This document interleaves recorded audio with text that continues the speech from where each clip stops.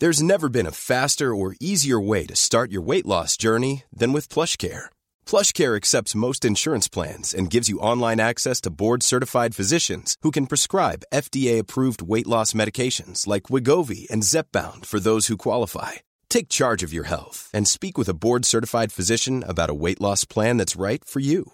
Get started today at plushcare.com/weight loss. That's plushcare.com/weight loss. plushcare.com/weight loss.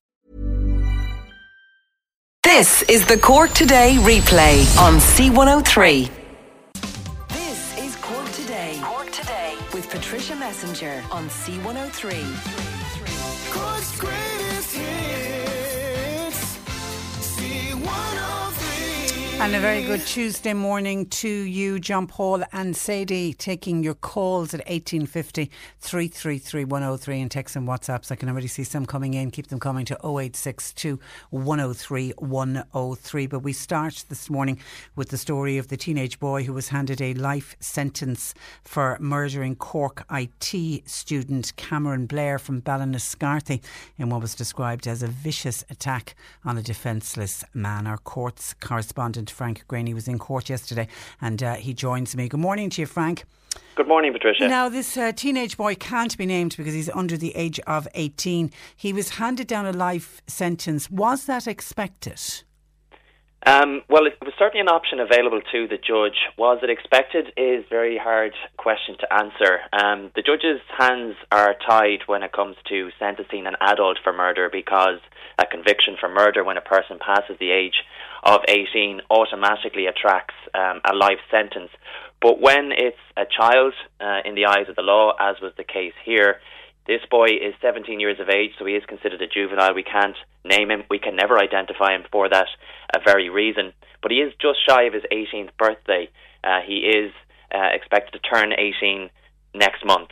But again, still a child under the eyes of the law. So Mr. Justice Paul McDermott, when he had to sit down and construct an appropriate sentence, he did have the maximum penalty of a life imprisonment available to him, but he didn't have to hand it down. Now, he did yesterday. He did hand down. He felt that what this boy had done to Cameron Blair back in January of this year, only 3 months ago, did warrant the maximum penalty. But what he did was he ordered that a review take place in 13 years. So this boy will come back before the Central Criminal Court in November of 2032.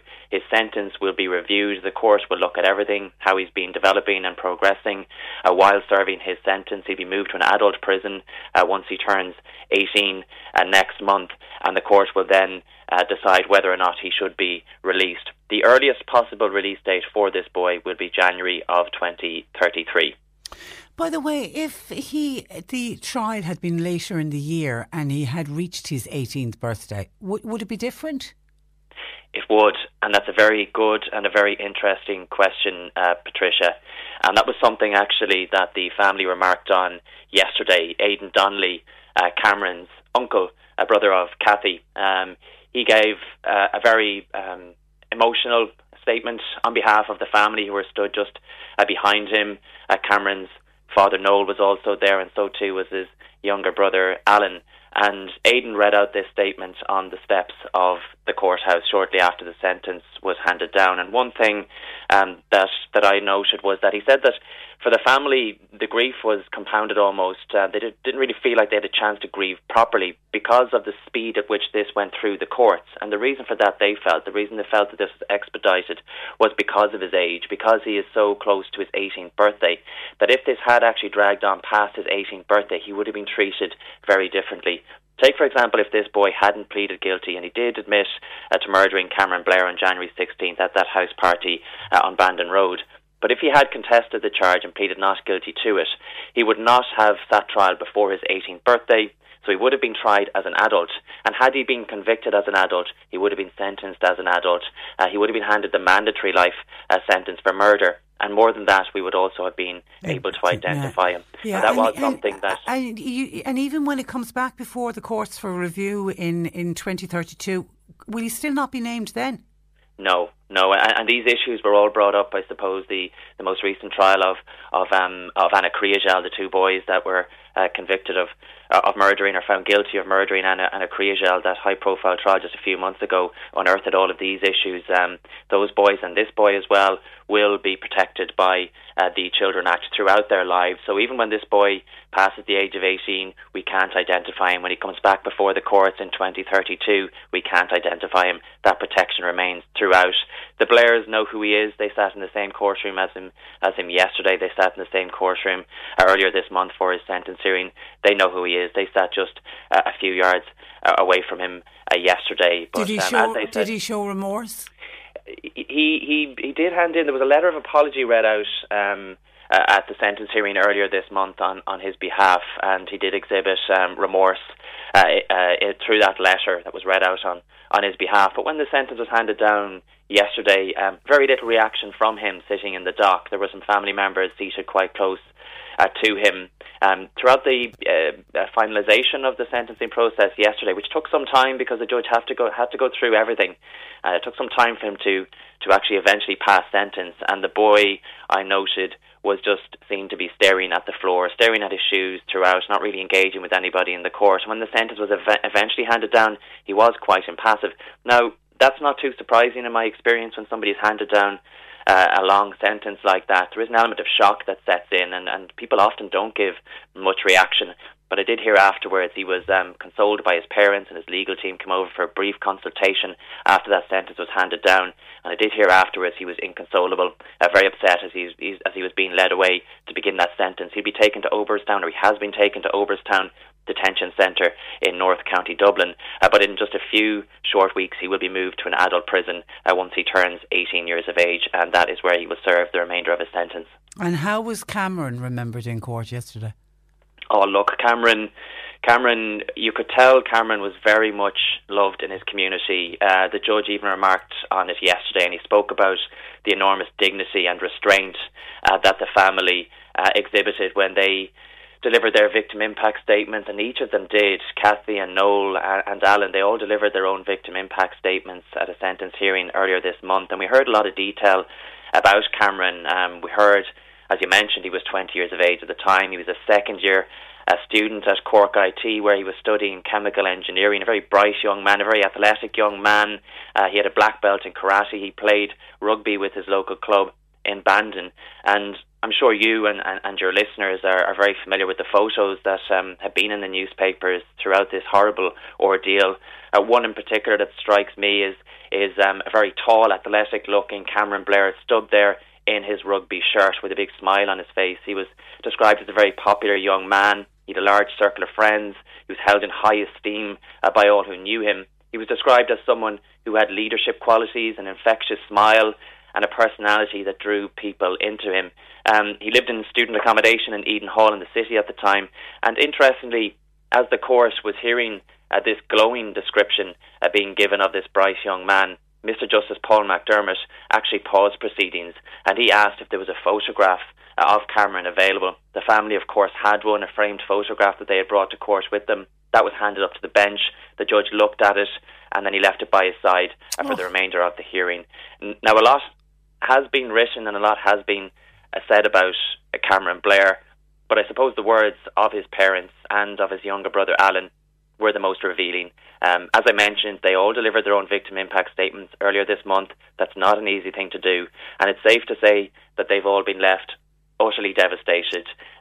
Kathy said that Cameron was great fun to be around, that he had great plans for the future, and she said that she just knew he would have gone on to do great things, and I think that's safe to say. She said that he possessed a great kindness, that he was a peacemaker, and that was certainly supported by his actions on that fateful night, because despite everything, despite the fact that this boy was seen to be brandishing a knife, despite the fact that he had extended the hand of friendship, he didn't know this boy. He invited him in. He vouched for them. Other people in the party didn't want this boy there. He vouched for him. He said that he was tome. He said that he was sound. He helped out a drunken homeless man that night as well, who had arrived at their door. Kathy described him as a peacemaker. That is safe to say. She said that her life has been shattered, that she sometimes just screams out loud when she's at home, alone in the house at her own, at the injustice of it all. at how her son could be so cruelly taken. Noel, his father, then spoke about the daily drive past the rugby ground in Bandon, where he used to watch Cameron training and playing the sport that he loved, and he said that that's a daily reminder of how much they've lost. He said it breaks his heart to think that he'll never see his son again. He described the loss of a child as the ultimate grief, and he said that he'd heard it being described, the loss of a child, as the ultimate grief before, but he'd never known how bad that grief could be. Alan then took the stand as well. He's a few years younger than Cameron, and he said that Cameron had a wish list of things that he wanted to achieve during his life. He said he always looked up to his big brother, and on this wish list were a number of things such as getting a black belt in karate, doing a skydive, and even though Cameron was only 20 when he died, he had ticked off so many of those boxes. Alan said that he'd missed the long conversations that they used to have into the night, and poignantly, one of the things that he said that was on Cameron's wish list was to live to be 100, and that box will forever remain unticked due to the cruel actions of this boy, and that is truly tragic. And they try and pick up the pieces and move on with their lives. It's dreadful. Listen, I'm conscious of the time because I know you're heading back into court, Frank. Listen, I really appreciate you taking time to talk to us today. Thank you for that, and thanks for joining us. Good morning. That is our courts reporter, Frank Greaney. And I'm going to play out. This is the piece that was on the steps of the court afterwards. This was Aidan Donnelly, who is Cameron Blair's uncle. And he is brother to Kathy, Cameron's mum. And he spoke on behalf of the family yesterday. On behalf of the family, I'm just going to read out a prepared statement. As you can imagine, the murder of our beloved son Cameron and everything that has followed since has been a very harrowing time for us and all our family. Today has been equally distressing, but we welcome the conclusion of this aspect of the investigation into Cameron's cowardly murder. The life sentence handed down today will not bring our beloved Cam back, but will hopefully give some comfort, if not now, then over time. It is just over 3 months since our son was murdered. Having pleaded guilty, we were told that due to the fact that the accused was a juvenile, he had to be sentenced prior to his 18th birthday, resulting, it appears to us, in the case being expedited through the courts. This allowed little time for us to grieve as a family. We believe that this is something that needs to be examined and ask that the appropriate authorities look into this. We would like to express our gratitude to a number of persons and groups. Detective Superintendent Michael Cummin and his team of detectives, Martin, Danny, Rory and other Garda members who worked tirelessly in seeking justice for Cameron. Their professionalism and dedication is very much appreciated. Garda Brendan McBride, our family liaison officer, for his constant and continued understanding and support to help us through this ordeal, and all other members of An Garda Síochána who provided help and assistance at various stages. Advic and in particular Barbara for their counsel and support throughout. Anne Rowland, Senior Counsel, Liam Mulholland from the Office of the DPP, other members of the State Legal Team and Mr Justice Paul McDermott for their professionalism and sensitivity throughout the court proceedings and legal process. Finally, we would also like to publicly thank all our friends, neighbours, sporting clubs and our local community in Cork who have been outstanding in their support and assistance to us from the moment that this awful time befell us. Their kindness and unselfish giving of their time has been of enormous help to us to get through this ordeal, and we will be eternally grateful to them. We also thank all the other people from across the country and indeed far afield who have sympathised with us, offered support and provided comfort to us. What we saw in Ballinascarthy and Bandon was community spirit and kindness at its finest, and prompted my sister Kathy, while waiting Cam's return home from the CUH and in the midst of her overwhelming anguish, to make a comment. You know, Aidan, when I look around me here at all that people are doing for us now, their kindness, their support, I know there is more good in the world than bad. We thank you all from the bottom of our hearts, and we will never forget. Cameron, we miss you terribly. You will never be forgotten. You will always be remembered. In your short 20 years, you did a lot, we did a lot, and we thank you for the joy and love you brought into our lives. Until we meet again, Rest easy in peace, Cam. Okay, well done to Aidan Donnelly there, Cameron's uncle, speaking yesterday in that prepared text outside the court. And we once again extend our deepest sympathies to his mum and dad, Noel and Kathy, and to his younger brother, Alan, and indeed the wider Blair family. May Cameron Blair rest in peace. This is the Cork Today replay on C103. I suppose we hang on to every little glimmer of hope that we can see of the lifting of restrictions, because people are starting to say, is it ever going to end? And people are worried about their jobs, etc. So I think certainly a clink of light and a little bit of hope yesterday with the news that they reckon almost 150,000 building workers who were laid off in March could be back at work as early as next month. The government obviously now really starting to look at kick-starting the economy. Plans by the construction industry to stress test health procedures, and that would allow sites to open up again. They were discussed at a meeting yesterday. There was government officials there, employers were there, and trade unions were there, and obviously the Construction Industry Federation of Ireland were there, with the understanding that some building sites could open up at the start of May, which I'm assuming will be just after the bank holiday weekend. They also are planning that it would begin with social housing sites, and we so desperately need those houses. And that certainly was a little bit of good news yesterday, on the same day that the government announced the number of people who are in receipt of a government payment because of the COVID-19 restrictions, and it has now topped 1 million people. The number of people receiving the €350, the pandemic payment, that rose by 51,000. There's well over 500,000 now on that, 584,000 people. Then there's a further 212 who are on the unemployment count. Some of them would have already been unemployed before COVID-19. And then there's 219,400 people are receiving the wage subsidy payment from Revenue. And that's a pretty good scheme, because that's keeping people in their job. They're still at work, but it's just the government is paying part of their wage, so that's still coming out of the state coffers. The Finance Minister, Paschal Donohoe, is preparing to release forecasts of the costs of COVID-19 in terms of its impact on jobs and the ballooning budget deficit. And we're expecting to hear more on the figures and how much it's actually costing today. Many economists are believing that the government will struggle to hold the deficit at below 25 billion for this year, because at the moment, with the way the payments are going, it is costing 1 billion a week. So it's for how many weeks it goes on. That's why the bit of good news that the building sites might reopen and we might get the builders back to work. The head of communications with the Construction Industry Federation, a guy by the name of Shane Dempsey, is quoted in a lot of the papers as saying the return to construction work would happen relatively quickly, he reckons, from next month. Now, he said that's once health protocols were stress tested across different parts of the industry.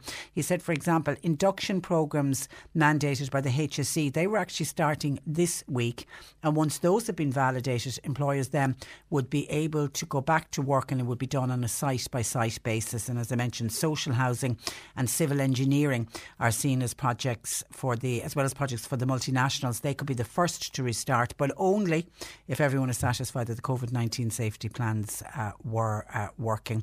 So that's, it's a little bit of, in the midst of all of the numbers of people who are temporarily unemployed, it would be good to see one sector at least going back to work. And of course, while all that is going on, the Taoiseach, Leo Varadkar, is saying the government is working on a plan to see when the COVID-19 restrictions could be lifted, and he's expecting to publish it at the end of this month. Obviously, these restrictions are in place until after the May bank holiday, the 5th of May, so that's at the end of next week, and obviously the end of the month is the end of next week. So we'd be expecting to hear something, murmurs around this time next week, perhaps.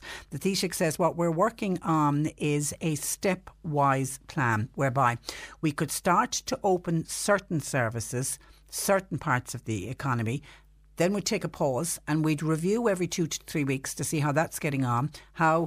Look at figures that are coming in for testing of COVID-19. Has there been a spike in any particular area? And then depending on how well we're doing in terms of the spread of the virus, we can move on then and maybe open up another section. But the Taoiseach yesterday did say that he would rather give people certainty when they know what their thinking is of reopening it, and they're expecting to have that the end of April, early May. So he doesn't want to speculate, because obviously every time he's interviewed he's been asked what sector is going to open. So he wants to try and end all the speculation and say, look, let's wait until everything's agreed, and once it's agreed, I will let you know. And in fairness, with the whole way the government has been handling the COVID-19, they are keeping people up to date, and they are, anytime Leo has anything major to say, we get notice. It's always done live on TV. We all, get enough time to sit down and watch it. So they have been keeping people up to date. So he doesn't really want to speculate. But so the next week, back end of next week, we should be starting to hear what sections of society and how the restrictions will be eased. He did again warn, and it's the one warning that's been coming out since the weekend, that large public gatherings and busy pubs could be the last to have restrictions lifted when the COVID-19 crisis passes. And in order for it to pass, we certainly would need to have a vaccine in place. So that's certainly not looking good for pubs. And that's an issue we are going to be addressing on the programme this morning. And actually, talking of large gatherings, John in Kildorrery was on to say, Trish, I'm wondering what's the story with the Independence Music Festival? That's the annual event in Mitchelstown. There seems to be no talk about it. And if it goes ahead, surely pubs in the town would have to open. Do you know if the festival is going ahead? OK, we'll reach out to the organisers of Indie and find out. There hasn't been a lot of talk about festivals as of yet. What festivals will go ahead? Will any festivals go ahead this year? I mean, nobody knows, but certainly we haven't heard of any cancellations yet. But we'll reach out to the organisers of Indie, because Indie is that one of the first of the festivals? Is that an early festival? I'm sure it is. I'm sure that's around June. Anyway, let's we'll reach out and see if they have any plans and what's happening, and we'll get back to you on it. 1850 333 103. John Paul and Sadie taking your calls. Text or WhatsApp 0862 103 103. Cork Today on C103. With Mallow College, now enrolling for courses in September. Plan your future education. See the full range of courses at mallowcollege.ie. C103 brings you Farm Talk with John O'Connor, Saturdays at 10 a.m. and Wednesdays at 10 p.m. The agri-food sector and the food supply chain to the supermarket shelf are all open and fit for purpose within the context of taking the appropriate measures where possible to prevent the spread of the virus. Turn on Farm Talk with Dairy Goals Post Calver Gold, a trusted partner for your peace of mind across the breeding season. Only on C103. Listen to C103 on your phone. Download the C103 app today. Go to the Google Play Store for Android or iTunes for iPhone and search C103 Cork. Download it today and listen straight away to C103. Cork Today on C103. Call Patricia with your comment. 1850 333 103. Now, the HSE has ramped up efforts to deal with the crisis in the nursing home sector, which has accounted for more than 50% of the deaths seen across Ireland over the course of the COVID-19 pandemic to date. To talk to us about how the nursing home sector is coping, I'm joined by Tig Daly, Chief Executive of Nursing Homes Ireland. Good morning to you, Tig. Good morning, Patricia. How are you? I'm very well. How are you doing, by the way? Every time I turn on the TV, you seem to be on it. You seem to be working 24/7. Is there any break for you? Very little at the moment, unfortunately. But look, we'll get there. The challenges ahead of us are significant. So what we need to do is, I suppose, stay focused on those for the moment. And to my colleagues, brighter days ahead, please, God. Yeah, absolutely. Now, has your sector, Tig, felt left down by the health authorities to date? Look, I think it's not time for recrimination, as I've said on other programmes. And looking back, we'll have loads of time for that in the months to come. But I think it is fair to say that the lack of prioritisation of the community generally, and nursing homes in particular, will definitely be a low light, if you like, of what has happened over the last while. I mean, we have been in contact with our own members since the 30th of January. We had, good communication with officials in the department, to be fair, and indeed the HSE all through February. But when we started raising alarms in early March, You'll recall we were told at one stage that our actions were premature and unilateral in terms of visitor restrictions. Yeah, you were the first to introduce the blanket ban on. Yeah, and we just knew ourselves. And look, I'd love to tell you that I had some crystal ball, but I mean, what we saw overseas and what we saw in other jurisdictions, particularly in relation to older people, was that this virus is a particularly deadly virus. And we felt it was the right thing to do. I mean, it doesn't give me any pleasure at the time or now to look back and say, for saying to families you can't visit your family member at nursing home. It was with a very heavy heart, I can assure you. But we knew it was the right thing to do. The priority and safety and welfare of both residents and staff was paramount. So, I mean, the long-winded answer to your question, I suppose, as you started out, is that yes, we do feel, I suppose, the lack of prioritisation. But the challenge for us now is not to point fingers, not to say, It's now to get it right. Absolutely. Do you have, for example, do you have much engagement with the National Public Health Emergency Team? Well, look, that's again, I think that was quite public over the weekend. We're not represented on the NPHET. There's a number of subgroups of the NPHET that we're not represented on. So again, that's a bugbear. It's a matter for another day. But isn't that really hard to understand? It is, and I mean, I'm on record on the 20th of March last, communicating with officials around that and saying to them that we were to say we're disappointed was an understatement. And look, I'm not saying that we could have got everything right, but clearly, nobody has a monopoly on wisdom. Clearly, if you have all of the key players, I was speaking to GP colleagues in the last number of days, again, they feel that there are certain challenges in their sector that probably weren't flagged at an early stage. So, it is inexplicable. There's no dressing it up. But that said, I think it's fair to say that the NPHET are doing a fantastic job. Tony Holan and his team and Colin Henry, another Corkman, who are living here in Cork with us. They are doing a super job, there's no doubt about it, but the point I'd make, as I've said, is that nobody has a monopoly on wisdom, and indeed, if we were around the table, we would have flagged maybe some of those issues at an earlier stage. Okay. Would we have got all of it right? I mean, I'm not saying we would have, but we definitely have got a lot more right. Okay, you mentioned GPs, and actually a lot of the papers today are picking up on private nursing home operations are struggling to get on-site visits from GPs because GPs are obviously concerned about the spread of COVID-19. Are you hearing that from many of your members? Yeah, it is a challenge, there's no doubt. I mean, again, in the last year, there was a new GMS GP contract, and we made very strong representations at the time to ensure that there was a specific contract to care for residents. That didn't happen at the time. So it is a challenge. And to be fair to the GPs, they're stretched at the moment as well, dealing with their own patients in the community and their patients in our nursing homes, which are the residents. So, but again, I want to assure people as well, though, that the nurses and the senior staff in the nursing home sector are well capable of looking after and seeing maybe a change in the condition of a resident. But they do need from time to time, obviously, GB cover, and it is challenging. But and that's not a criticism of GPs at all. In fact, they're like ourselves. They're sometimes outside the fold, looking in rather than inside the fold. And what about PPE gear? Have you now got adequate PPE gear? Are you struggling, or some areas struggling more than others? Yeah, it's very mixed, to be honest. I mean, I think, to be fair to the HSE, they have done a good job in PPE generally. But again, it was maybe, a lot of it was directed towards the acute hospitals initially. But in the last number of days, definitely things have improved. But there are pockets of the country still, unfortunately, one in Cork, North, I might say, and indeed one in West Limerick that I heard the other day, that they tell me they actually got nothing, zero PPE at this point in time, except for their own resources. So, but again, as I said, what we need to do now is make sure that all those gaps are plugged. I mean, when people talk about the nursing home sector, obviously it is challenging that there's 35% of nursing homes, public, private and voluntary, affected. But the other side of that coin is that there are 65 possibly percent who are not challenged at this point in time. And the issue for all of us now, the HSE, the Minister, all of the people working in nursing homes, is to ensure that we can, in as much as humanly possible, keep the virus out of those particular facilities to ensure the safety and well-being of the residents. So does that mean a nursing home, if a nursing home doesn't have a COVID-19 positive case, can that nursing home refuse to take a patient with COVID-19? Well, I suppose that's a particular bugbear at the moment, to be honest with you, because the funding scheme that was announced on the 4th of April still hasn't been delivered.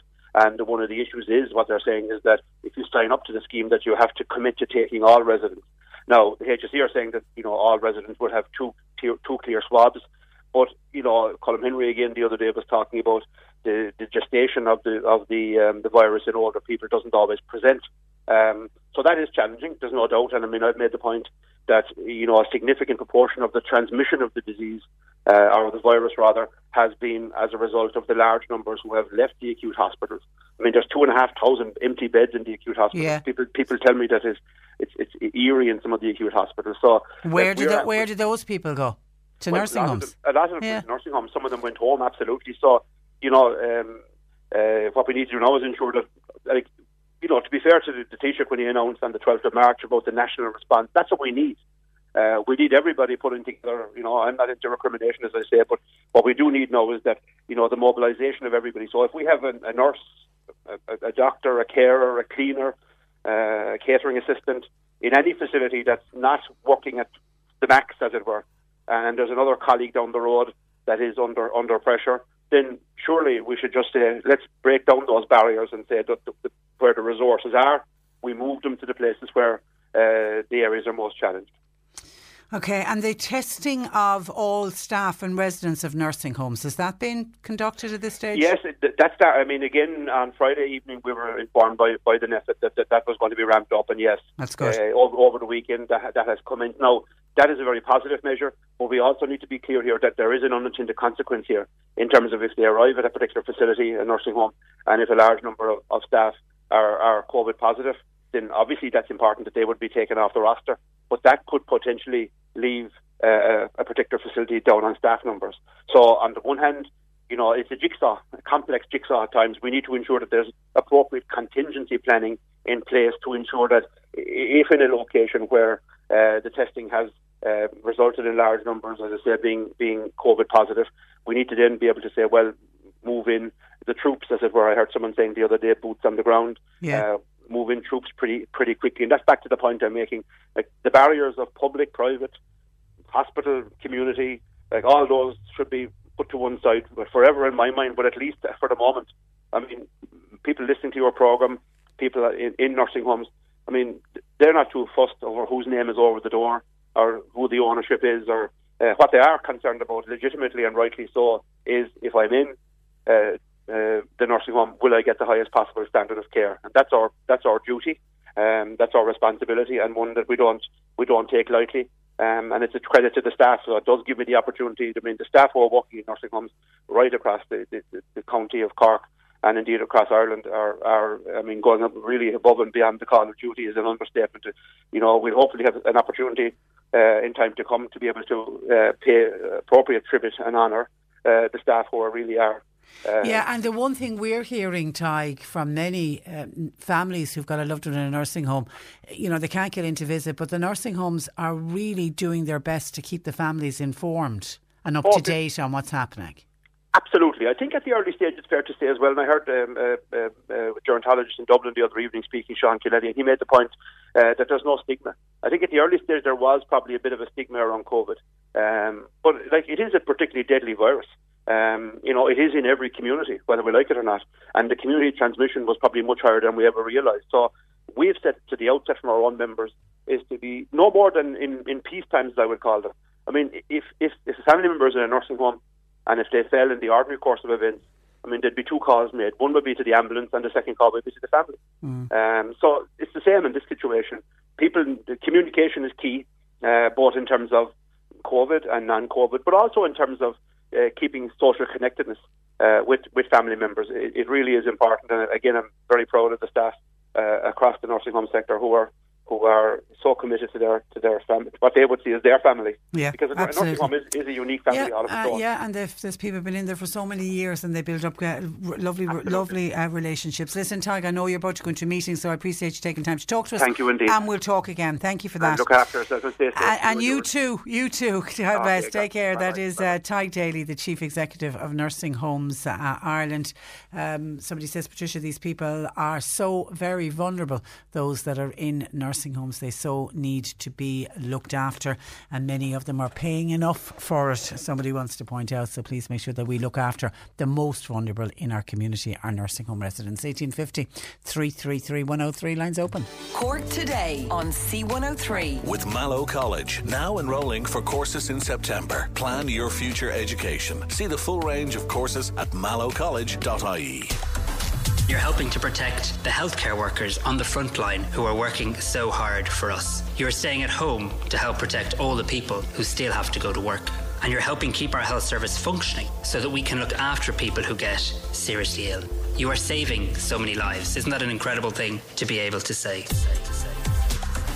We live in challenging times. Look out for each other and stay safe. Be responsible. Follow COVID-19 guidelines and stay with us. We'll update you with the latest advice and measures from official sources. We're online, on your phone, smart speaker and radio. C103. The World Health Organization has now upgraded the coronavirus to a worldwide pandemic. Here are some practical ways to protect yourself. Wash your hands properly and often. Cover your mouth and nose when you cough or sneeze. And dispose of used tissues. Disinfect frequently touched objects. Avoid close contact with people who are unwell. Don't touch your eyes, nose or mouth if your hands are not clean. And please follow travel advice from the Department of Foreign Affairs. This message is supported by Irwin's Pharmacy, Shandon Street, Mayfield and Toker. Always looking after your family. For coronavirus updates and information, stay listening to C103. According to a report in this week's Avondhu newspaper, nursing staff at Fermoy Community Hospital were forced to buy their own face masks at a local discount store. The problem was highlighted by Fianna Fáil councillor Deirdre O'Brien, who joins me. Good morning to you, Deirdre. Good morning, Patricia. Were you contacted by staff at the hospital about this issue? I suppose concerns were raised by relatives and family of staff, and also actually of relatives and family of the residents, that the staff in the hospital were being given masks, and the staff were begging for the masks. So I did check in with one or two staff that I was aware of, and that they told me, yes, that they were being told they could wear the masks, but they would have to provide them at their own expense. And I suppose they were a bit stressed at the time because it was just after a COVID case diagnosed in Fermoy. And I did know of, I'd seen it actually be on social media about masks selling in a shop in Fermoy. And I said, look, there's someone that might have them in, at this short notice. I suppose in the meantime, then somebody else did contact me, said they were HSE compliant, and they would give, and they saw the Avondhu, I suppose, and they said, so I just literally just put people in contact with the staff themselves to acquire their own masks. I suppose since the news all broke then, I've had families wanting to donate masks, and I believe they've gone to the hospital and want to give the masks in, but the management director of nursing has refused to take the masks from the family. So it seems to be all very stressful, and I'm kind of wondering, why is it all about? It's just, to save a couple of €100, let the staff have the masks. Okay. Do we know why the hospital has refused to take the donations of masks? I've no idea. I've no idea. We might get John Paul to get an email off, and we'll see if we can find out, because we've heard in a number of other hospital and healthcare sectors of people donating items of PPE, and normally the hospital, they take the hand and all off you because they're in such short supply, because this is the ongoing problem, Deirdre. There's a worldwide shortage of personal protective equipment. Yeah. And I suppose even somebody just told me at Easter, her family had been working in the hospital, and she didn't even buy an Easter egg. She bought them masks. They were so concerned because, I suppose, that the residents are, it says they're vulnerable, their age, they're susceptible to picking up and this highly contagious virus.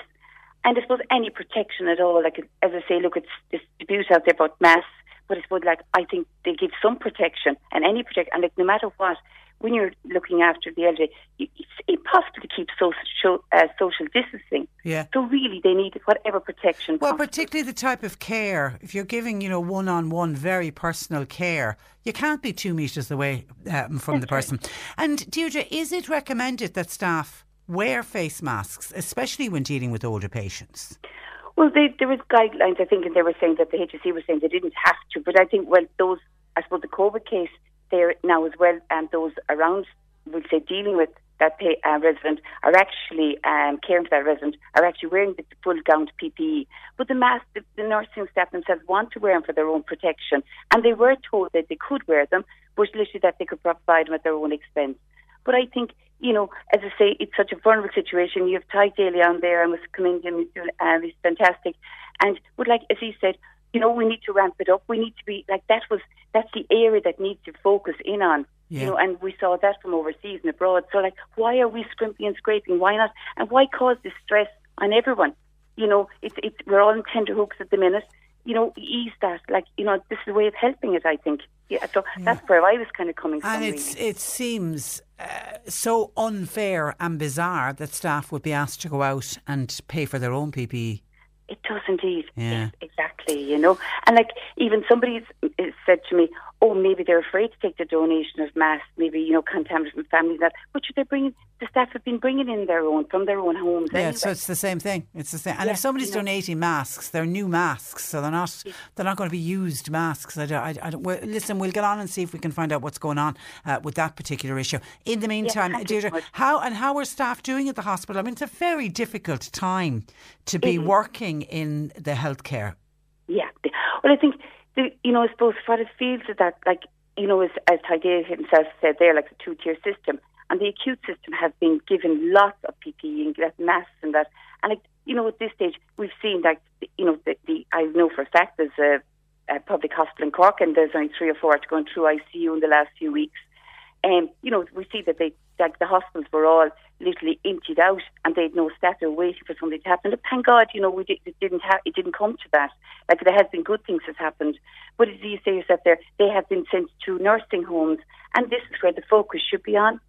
Yeah. And that. But let's say staff they're fantastic, and I have to admire the whole lot of them. And I suppose I have great time for the community hospital in Fermoy. It's a fantastic facility in the area, and we really want to mind it. And we just see what happened, in Clonakilty and that. So we don't want a recurrence of that up here. If we can stop it. Yeah. All right.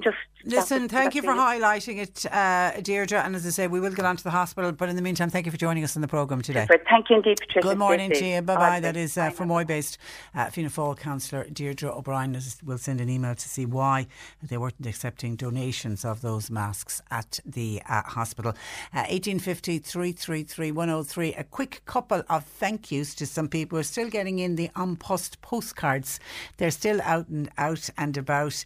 And by the way, because I know I wasn't on last week, the week before, some people were saying that they didn't receive the postcards, that they didn't obviously get around to every single house. But I did hear that if you're popping into any post office, a lot of the post offices, I don't know if it's still the case, but certainly at the back end of last week I was hearing about post offices who had some of the postcards available. You get 2 together. If you've already seen them, you know what you get 2, you cut them across the middle and send them as 2 individual postcards. But if you're in any post office, if you didn't get any of the free postcards from An Post, feel free to check with your local post office to see if you can pick up some. And thank you to Anthony Pickford in Limerick, one of our greatest Limerick fans to the programme. He decided to select us for one of the people to send his postcard to. And a lovely big lot of writing on this postcard from Virginia in East Cork, who's a big fan of everybody here at C103. Thank you, and we really do appreciate people who selected us to be the recipients of those free postcards. You can post them anywhere in the country. Compliments of An Post. We need to take a break. We have news at 11 on the way. In the next hour we'll catch up with your calls and comments that come into the programme, but we're also going to focus on publicans and pubs, and should pubs reopen, and the belief that's going at the moment that pubs won't reopen until next year. How do people feel about that, about pubs not opening for the rest of 2020? Your thoughts welcome to 1850 333 103. Cork Today on C103 with Mallow College, now enrolling for courses in September. Plan your future education. See the full range of courses at mallowcollege.ie. Get weekly news, event updates and community information from across Cork with our regional reports on c103.ie. From Bantry to Buttevant to Hallow to Dunmanway and every area in between, we've got it covered. To listen, go to c103.ie and click regional reports, or download the C103 app and click podcasts. Regional reports, only on C103. You're listening to Cork Today on replay. Phone and text lines are currently closed. And seeing as we've sent birthday wishes to Paddy Hartnett in Killavollen, there's a couple of people with wedding anniversaries, and actually their stories are making the papers, and rightly so. There's a gorgeous story from Owen English in the Examiner today of Lillian and Gus Leham, who celebrated their 60th wedding anniversary on Saturday, and they celebrated this fabulous picture with their children standing in the back garden looking in at them, and other members of the family joined them on line. They had special video messages from their 13 grandchildren. They've 8 grandchildren in Cork, 2 are in Dublin, 2 are in Meath, and 1 is in Australia. So all of the family very much wanting to observe social distancing rules, but they couldn't let the moment pass for Lillian and Gus Leham. They're both in their 80s. They live near the Loch. They were married in St Mary's Cathedral in the city's north side early on the morning of Easter Monday, which was the 18th of April in 1960. And there's just a most fantastic picture of Lillian and Gus walking down the aisle 60 years ago. And my goodness, how stylish did Lillian look.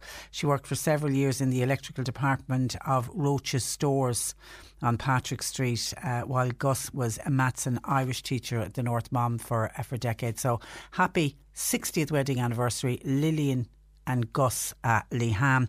And then while you think that's a 60th wedding anniversary, isn't that amazing? I came across in the paper today a couple who are, is it today or yesterday, celebrating their 70th first wedding anniversary. Isn't that incredible? I mean, we're talking about Paddy Hartnett being 80. Paddy would have been 9 when this couple got married. They're Craig and Mary McKinchney. They previously owned and ran McKinchney, I hope I'm pronouncing that right, it's cleaning services. They were married on the 20th of April. Yeah, that's yesterday, yeah. At 1949. Now, Craig unfortunately had a stroke before Christmas, and since then he has been a resident at St Luke's Nursing Home in Mahon. So therefore, the couple, when for the first time, were not able to celebrate their wedding anniversary together. Their daughter Avril, speaking to Joe Duffy yesterday, said it was difficult not being able to, for her mother not to be able to see him due to the COVID-19 restrictions. And she said he was and always is a family man, and it's pretty difficult at the moment because obviously they can't get in to see him. Craig will be 95 in the summer, while his wife, Mary, is just 93. The couple of 8 children, 15 grandchildren and 14 great-grandchildren who are dotted all over the world. And there's a picture of them from a few years ago sitting by the sea in better times and when we didn't have the restrictions in place. But they celebrating their 71st wedding anniversary. Is that a record? I don't think I've ever heard of anyone being married 71 years. Craig and Mary McKinchney. Lots of love to them, and they had their special day yesterday. 1850 333 103. Just a couple of emails. We were talking about nursing homes in the last hour, and in particular we Ty Daly on talking about what's happening with the private nursing homes, and then of course we Councillor Deirdre O'Brien talking about Fermoy Community Hospital. Now, I have had an update from the Community Hospital. Before I get to that, I've had a lovely email in from Anna Collins, who says, my mum is a patient in Kanturk Hospital and it's very hard as we can't visit her due to the visitor restrictions, but I fully understand why we can't get in to see her. I would just like to let you know that they video call us most days so that we get to see her, and obviously her mum gets to see other family members as well. So I would like to say that all of the staff in Kanturk Hospital are superstars to me. And remember, says Anna, all superheroes don't wear capes. That's become the saying, hasn't it, for the frontline staff. That's lovely. Thank you for that, Anna. And a big shout out and hello to all of the staff at Kanturk Hospital and indeed all of the patients as well. And I did mention that when I spoke to Tigum, and we hear that every now and again from families who have a loved one in a nursing home, saying how the staff are just going above and beyond. I mean, they're flat out busy, as they always are. You know, they're as busy as ever. And it's the same for hospitals as well, but I think in nursing homes, because they've got such long-term residents who they've built up relationships with, and they've also obviously built up relationships with the family members who would be calling in sometimes on a daily basis, but certainly a couple of times a week. And they're, the staff are very aware. For the family, for the patients and the residents in the nursing home, it's difficult for them not to have their family coming in to see them. But also for the family at home, they're worried all of the time as to how is mum doing, how's dad, how's granny, granddad, my sister, whoever it is. And to do that, to take the time out in a busy day to say, let's do a quick video call so that you can have a catch up and people can see, and just to see somebody. I think video calling is fantastic, because if you can just see somebody, you can see that mum's colour is looking well and she got her hair done and she's looking well. She's able to talk to you, perhaps. It's fantastic. So well done. And that's been replicated in nursing homes the length and breadth of the country. It really is terrific. Anyway, Fermoy Community Hospital have been back on. And this is on the issue that's made the Avondale newspaper that we picked up on with Councillor Deirdre O'Brien, saying that some staff members in Fermoy Community Hospital are saying that they couldn't get face masks and they ended up having to buy them in a local discount store. And then Deirdre O'Brien said that some families wanted to donate face masks and they weren't allowed. Well, firstly, can I dispel that? I'm told from the HSE that that's not true, that they have accepted many donations and they're very grateful for donations of any PPE gear, including face masks. Everything obviously is checked for infection and prevention control, but they do accept donations. But they also then, from my community hospital, say there's no issue with access to masks or indeed any personal protective equipment at Fermoy Community Hospital. Staff, they say, have access to appropriate masks and equipment when it is needed. They say they would like to thank all of the staff working in community hospitals who are continuing to provide the highest possible standard of care in what is very challenging times. The current guidance on the use of PPE does not recommend the use of surgical face masks or other PPE unless a healthcare worker is caring for somebody who's confirmed or suspected to have COVID-19. When the use of PPE, including masks, is indicated at community hospital, then the PPE is made available. And I think that's the problem, and therein lies the problem. Some of the staff themselves feel more comfortable and feel better protected if they're wearing masks. But of course, so they want to wear the masks, but we know there's a problem with this personal protective equipment, the PPE gear, all over the country, and it is being limited, and staff are being told to be almost frugal with the use of it. So I'm assuming it's the same in all of the community hospitals. If it's a COVID-19 patient, then that's fine. PPE equipment is there for the nurses and the staff working with the COVID-19 positive patient, but for all other patients in the hospital, it is not recommended that they wear the surgical mask, I suppose for fear that they'll simply run out of them. We just don't have enough. But then we're hearing, and that's what Deirdre O'Brien is hearing from nurses and other care staff, they themselves feel better protected if they have the masks on. But the management are saying that the masks are only there and only available if it's confirmed as suspected cases of COVID-19. So I think that therein lies the problem. 1850 333 103. Let me look at some of your calls and comments coming in, and just to give you some updates on things.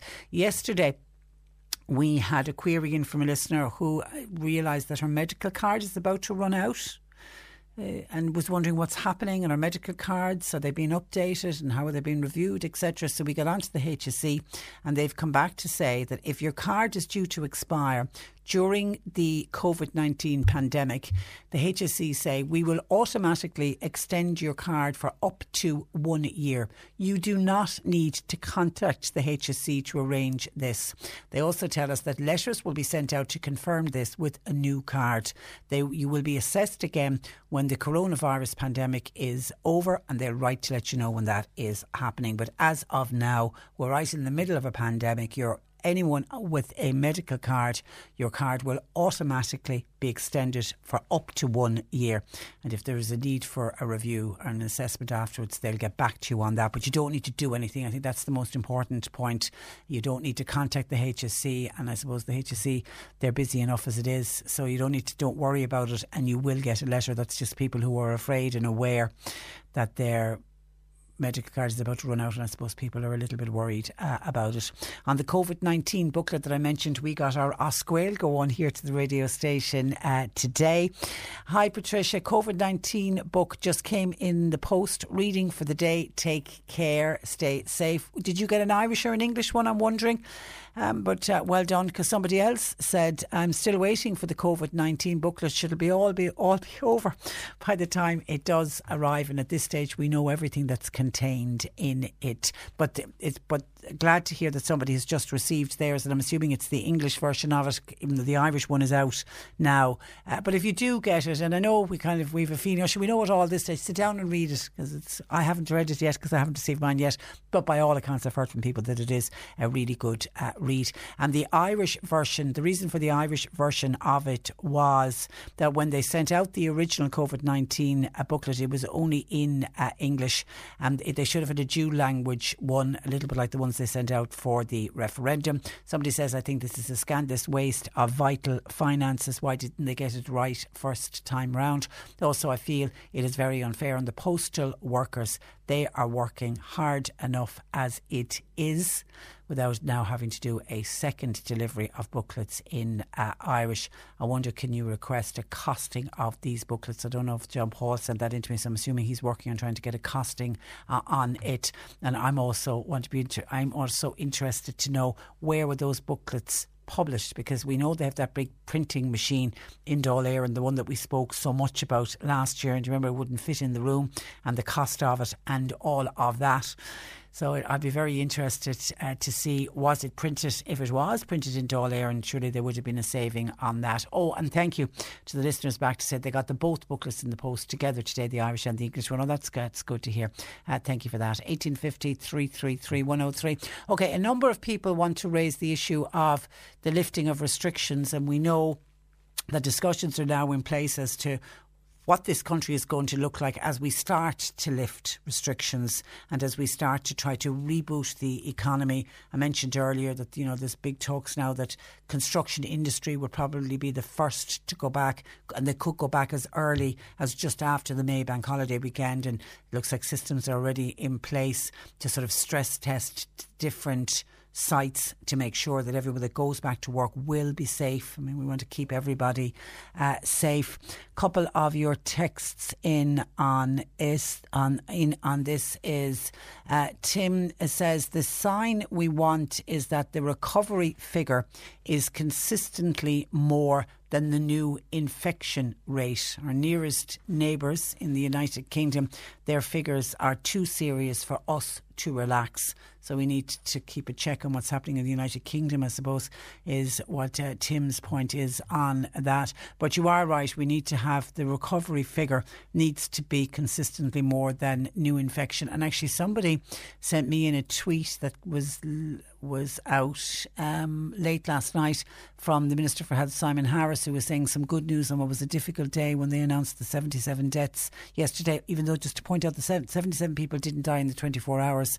They were sort of doing a collation of figures over a number of days. Didn't exactly get the time frame of how long that was, but it was certainly the highest number that was announced in any one day, but it wasn't in a 24-hour period. But anyway, Simon Harris later tweeted that 109 people with COVID-19 have been successfully discharged from the ICU, which he said is a testament to the amazing frontline staff as a ray of hope in what has been what is a very dark time. 109 relieved families, and he went on to send them all the best. So that is certainly a good news story, and that's what we need to see, is more people recovering and getting over the infection and getting on with their lives. JP says, hi Patricia, on some of the restrictions talked about being lifted, what about people that work in factories? I worked in a factory that makes parts for electric and hybrid cars, and I have been off work since the 18th of March, doing plenty of painting and lots of power washing around the home. But I'm just wondering, when will the government decide it will be safe for the likes of us to go back to work? Thanking you. That's from JP. From what we can gather, and we'll have more information, but we'll have to wait until next week for more information, they're sort of looking at it industry by industry. And then what will happen is, I mean, if we're right to believe that it's the construction industry will be first back, and maybe the opening up of some smaller shops, what Leo Varadkar was saying yesterday will happen is they'll open up some industries, and then there will be a period of reflection where we will wait maybe 2 to 3 weeks to see how industry is that particular part of society and industry is getting on.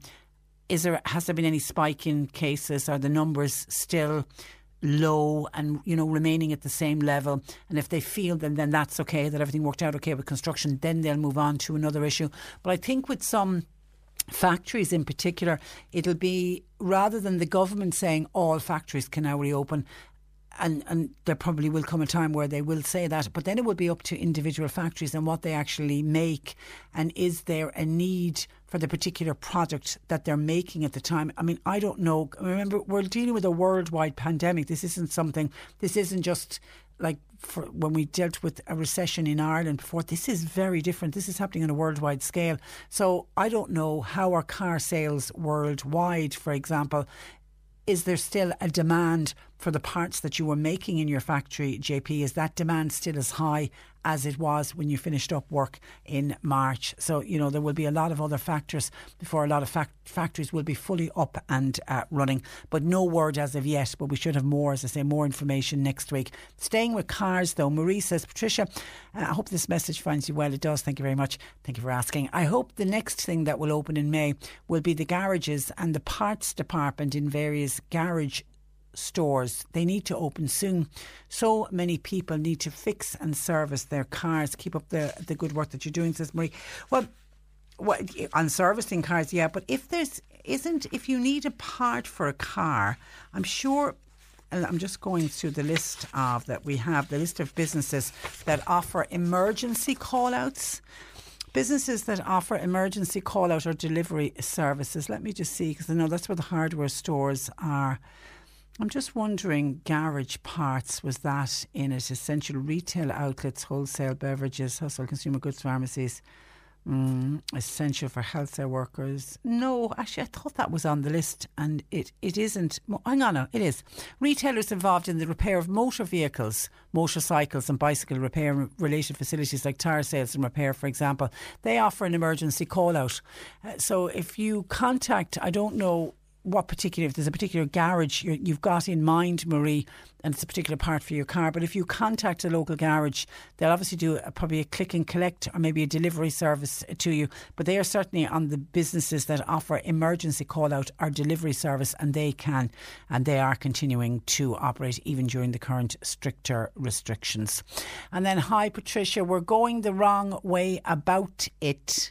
This is considering any kind of lifting of restrictions. Can't they see what's happening? They may as well as let things run as normal. The virus will only come back faster.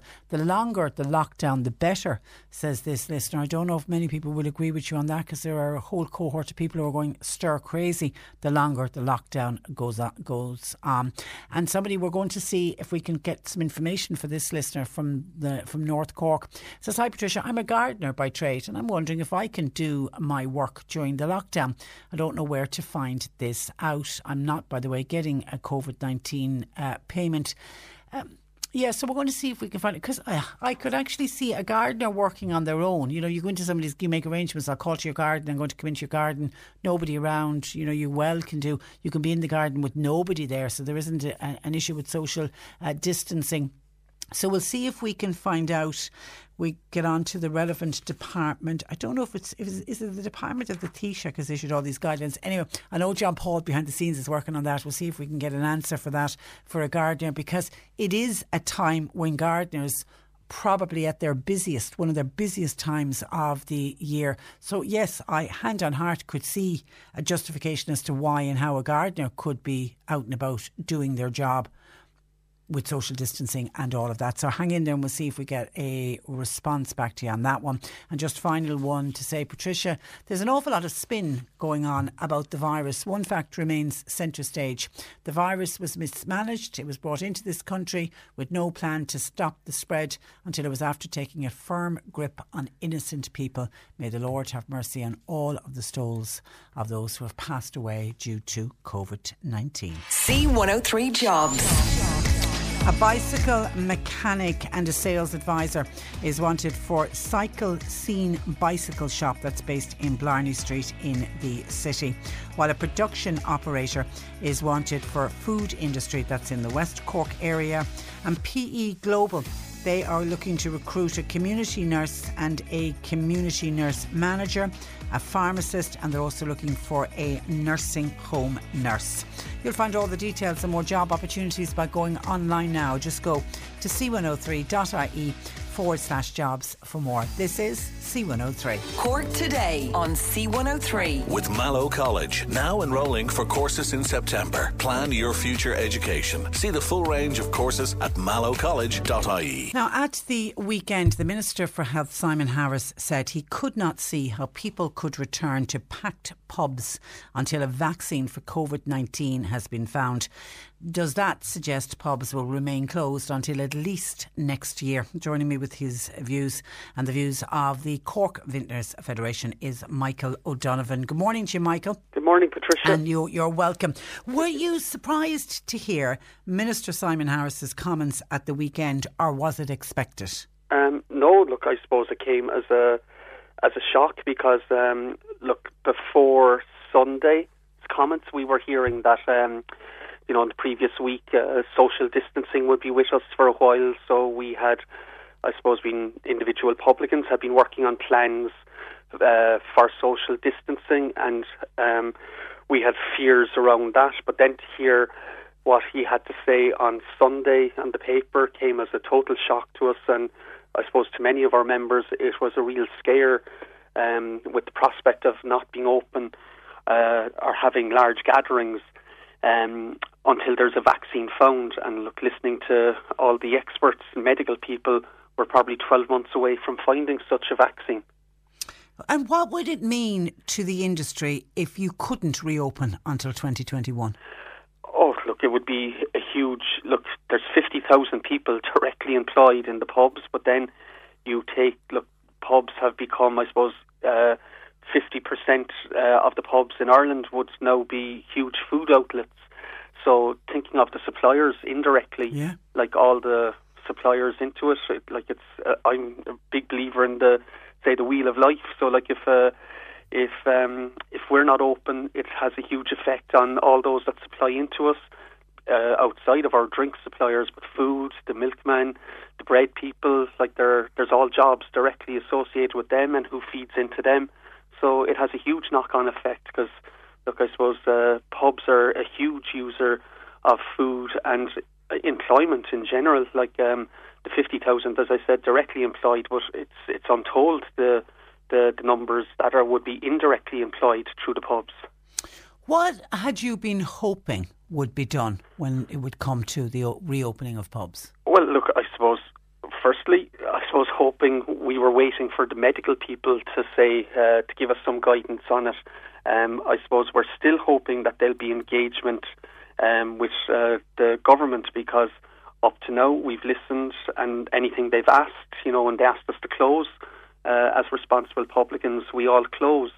So now we would hope that they'll engage with us and our industrial partners like the Restaurant Association, the Hotels Federation, and hopefully map out a roadmap for us. If that has to be maybe a trial on, this isn't just my personal view, on social distancing, maybe we should do that, but they'll have to give us guidelines and work with us on it, because look, I suppose people will have seen that weekend of the 14th and the 13th, 14th, 15th of March, social distancing in a pub setting didn't really work, but we're 5 weeks down the line with social distancing now, so maybe people are getting better. Well, yeah, and I certainly would even notice that when you go to a supermarket. I mean, people have copped on and understand what social distancing means, and people are queuing and people go in, and even when you're inside in the supermarket. But the one fear I would have, Michael, with the pub, it might all start out fine at 8 o'clock in the evening, everybody social distancing, but would it be very hard when people start to get a little bit too much drink on board? Well, look, that's where we're hoping that the government would engage with us, and hopefully that we'd have guidelines on it and how to I suppose, to work in those parameters and see what is what can be best practices. And that's where I personally think maybe a trial on this to see if we can get up and running and see how it goes, because look, it's a learning experience. We're going to have to learn it as we go. Look, under these conditions, I suppose the way of life for us at the moment is going to be changed, so maybe we have to adapt to that just until this vaccine is found.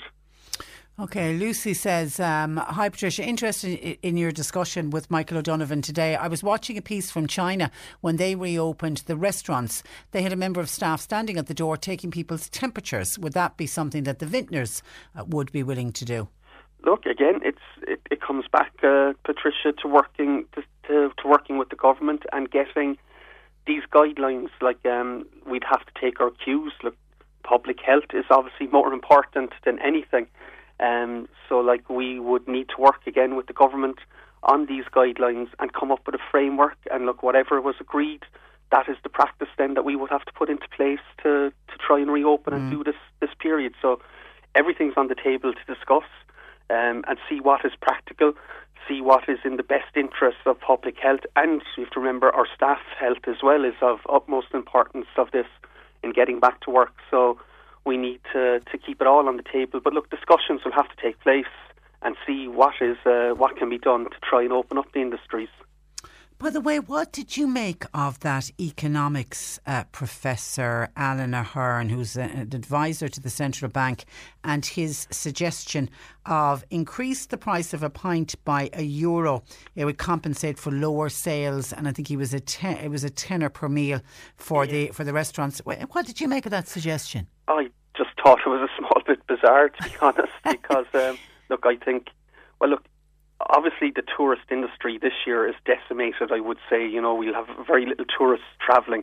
So if we were to do that going forward, it would make Ireland very uncompetitive compared to our European counterparts. So, like, we would be shooting ourselves in the foot if we were to try and do that.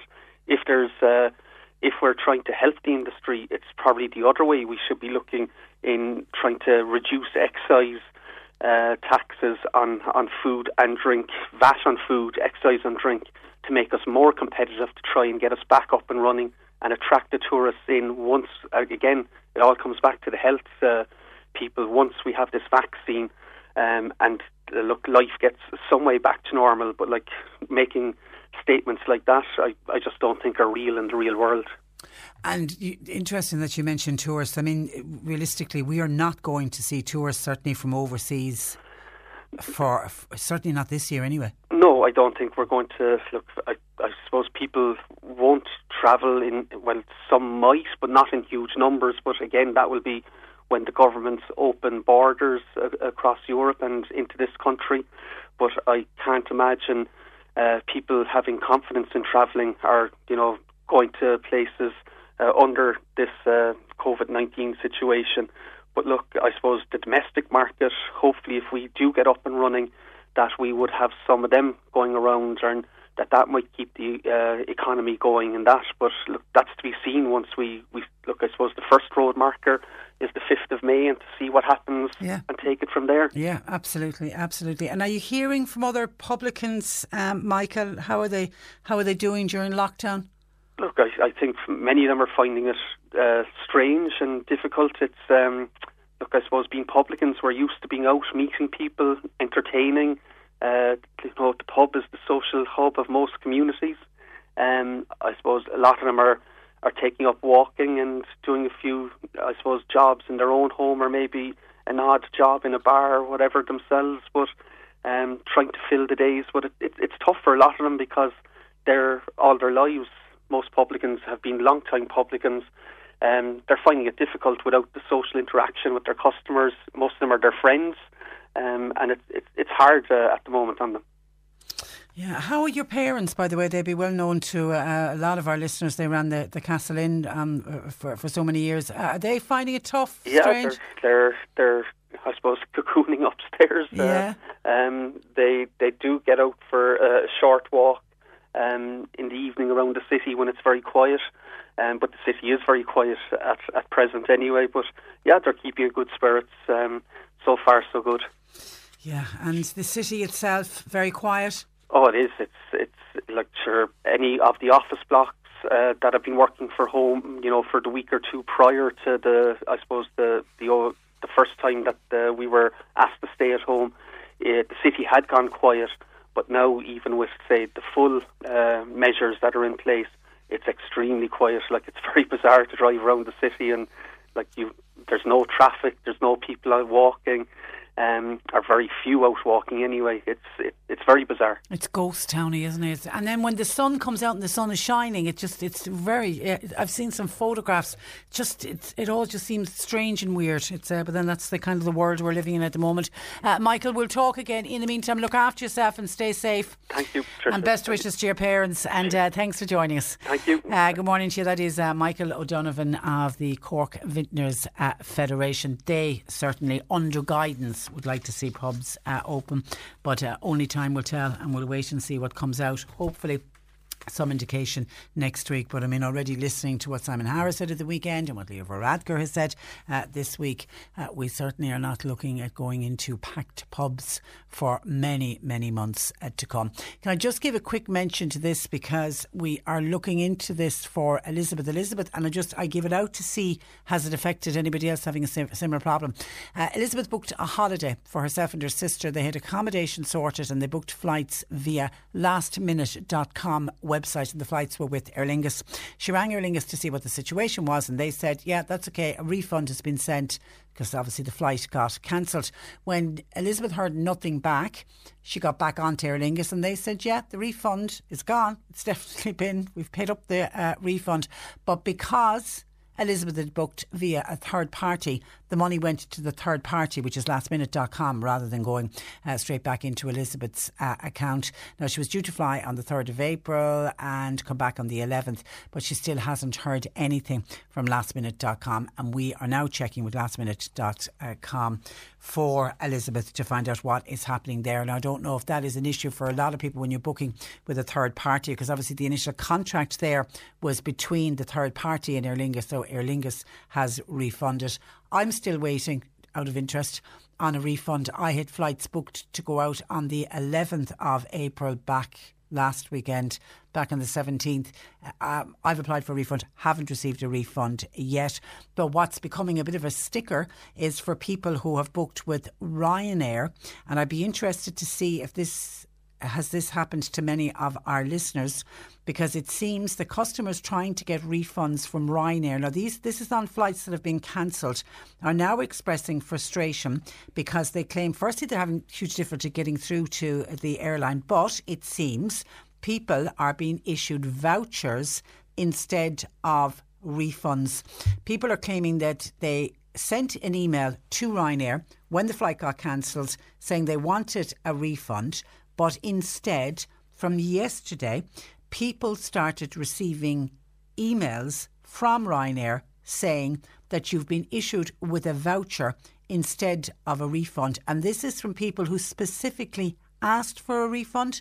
They had been offered a voucher at one stage, but they said, don't want your voucher, want my refund. And what also seems to be a problem is the vouchers are for 1 year, and that there's new laws came in. Those vouchers have got to be for 5 years, and I'm assuming vouchers like this are the same as well. So, and anybody then who tries to get onto Ryanair to send an email saying don't want your voucher, thank you sir, I'll have my refund instead, the email for the refund is bouncing back. So I'd be interested to see, did many other people receive that email? Because Sadie, who's working on the programme, she was due to go on a Ryanair flight to Spain over Easter. She's applied for a refund from Ryanair, hasn't got her refund yet.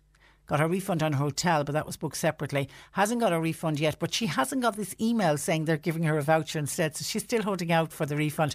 But it's making the papers today that a lot of people yesterday received emails from Ryanair who had specifically looked for a refund, and instead of a refund, getting a voucher. So let us know. I want to see, have we had many people in this area getting such an email, and we'll see if we can get onto some consumer group to work out, legally, where do you stand? I mean, if a flight was cancelled, to me, once your flight is cancelled, you are entitled to a refund. If you opt to take a voucher, that's fine. But as far as I know, legally you are entitled to the refund. So let's see if we can find out what are your consumer rights around that. 1850 333 103. The same Sadie I just spoke about, taking your calls along with JP. Text WhatsApp 0862 103 103. Cork Today on C103. With Mallow College, now enrolling for courses in September. Plan your future education. See the full range of courses at mallowcollege.ie. To the Irish people, I say thank you for the sacrifices you've made so far. We all want to be outside. We want to be with friends and family. We want to see the mountains and the sea. We want to be free. And I know it is very difficult, but every sacrifice that we make is helping to save lives. It's making sure that our health service is not overwhelmed. It's making things a little easier for those working on the front line. We live in challenging times. Look out for each other and stay safe. Be responsible. Follow COVID-19 guidelines and stay with us. We'll update you with the latest advice and measures from official sources. We're online, on your phone, smart speaker and radio. C103. Now, Age Action has launched a COVID-19 hardship fund in conjunction with the Irish Red Cross, and it's to respond to the immediate needs of older people in vulnerable situations across the country. And we got a couple of calls in about this yesterday asking us if we could find out more about it. So to tell us more, I'm joined by Paddy Connolly from Age Action. Good morning to you, Paddy. Hi, how are you? I'm doing very well, thank you. Now, what are you hoping this fund will help older people with? Well, it's specifically designed. Most people who live on the state pension, and that's their only income, have very little flexibility in their budget if they meet unusual events. So most are considered to be living close to or around the poverty line. So the aim of this fund is to help people out who, say, for example, your smartphone goes and you don't have contact with your family, or your fridge breaks down and it means that you can't stay in your house because you can't keep your food, or your heating system goes. Those types of particular COVID-related hardships which make the difference between somebody being able to stay at home safely or having to rely on nursing home or hospital care. So it's very specific to small events that can make the difference for somebody in terms of just being able to stay well at home. And now more important than ever, the fact that we're asking this cohort of people to stay at home and cocoon. Exactly, and some word has gone out on the fund nationally that it's an allowance or a grant that's available to everyone. It's far from that. It's a very specific fund, and it's well oversubscribed at the moment. But there are significant hardships. I mean, the types of things, the majority of people asking for it are looking for things around their heating bill, smartphones, small appliances going like the fridge and that kind of stuff. But the vast majority around heating and bills. And that's what we anticipated, because 70% of people over 70 don't qualify for the fuel allowance that the government announced. So we knew there would be a lot around heating and keeping the home warm and that kind of thing. So people need to give you details of what their needs are.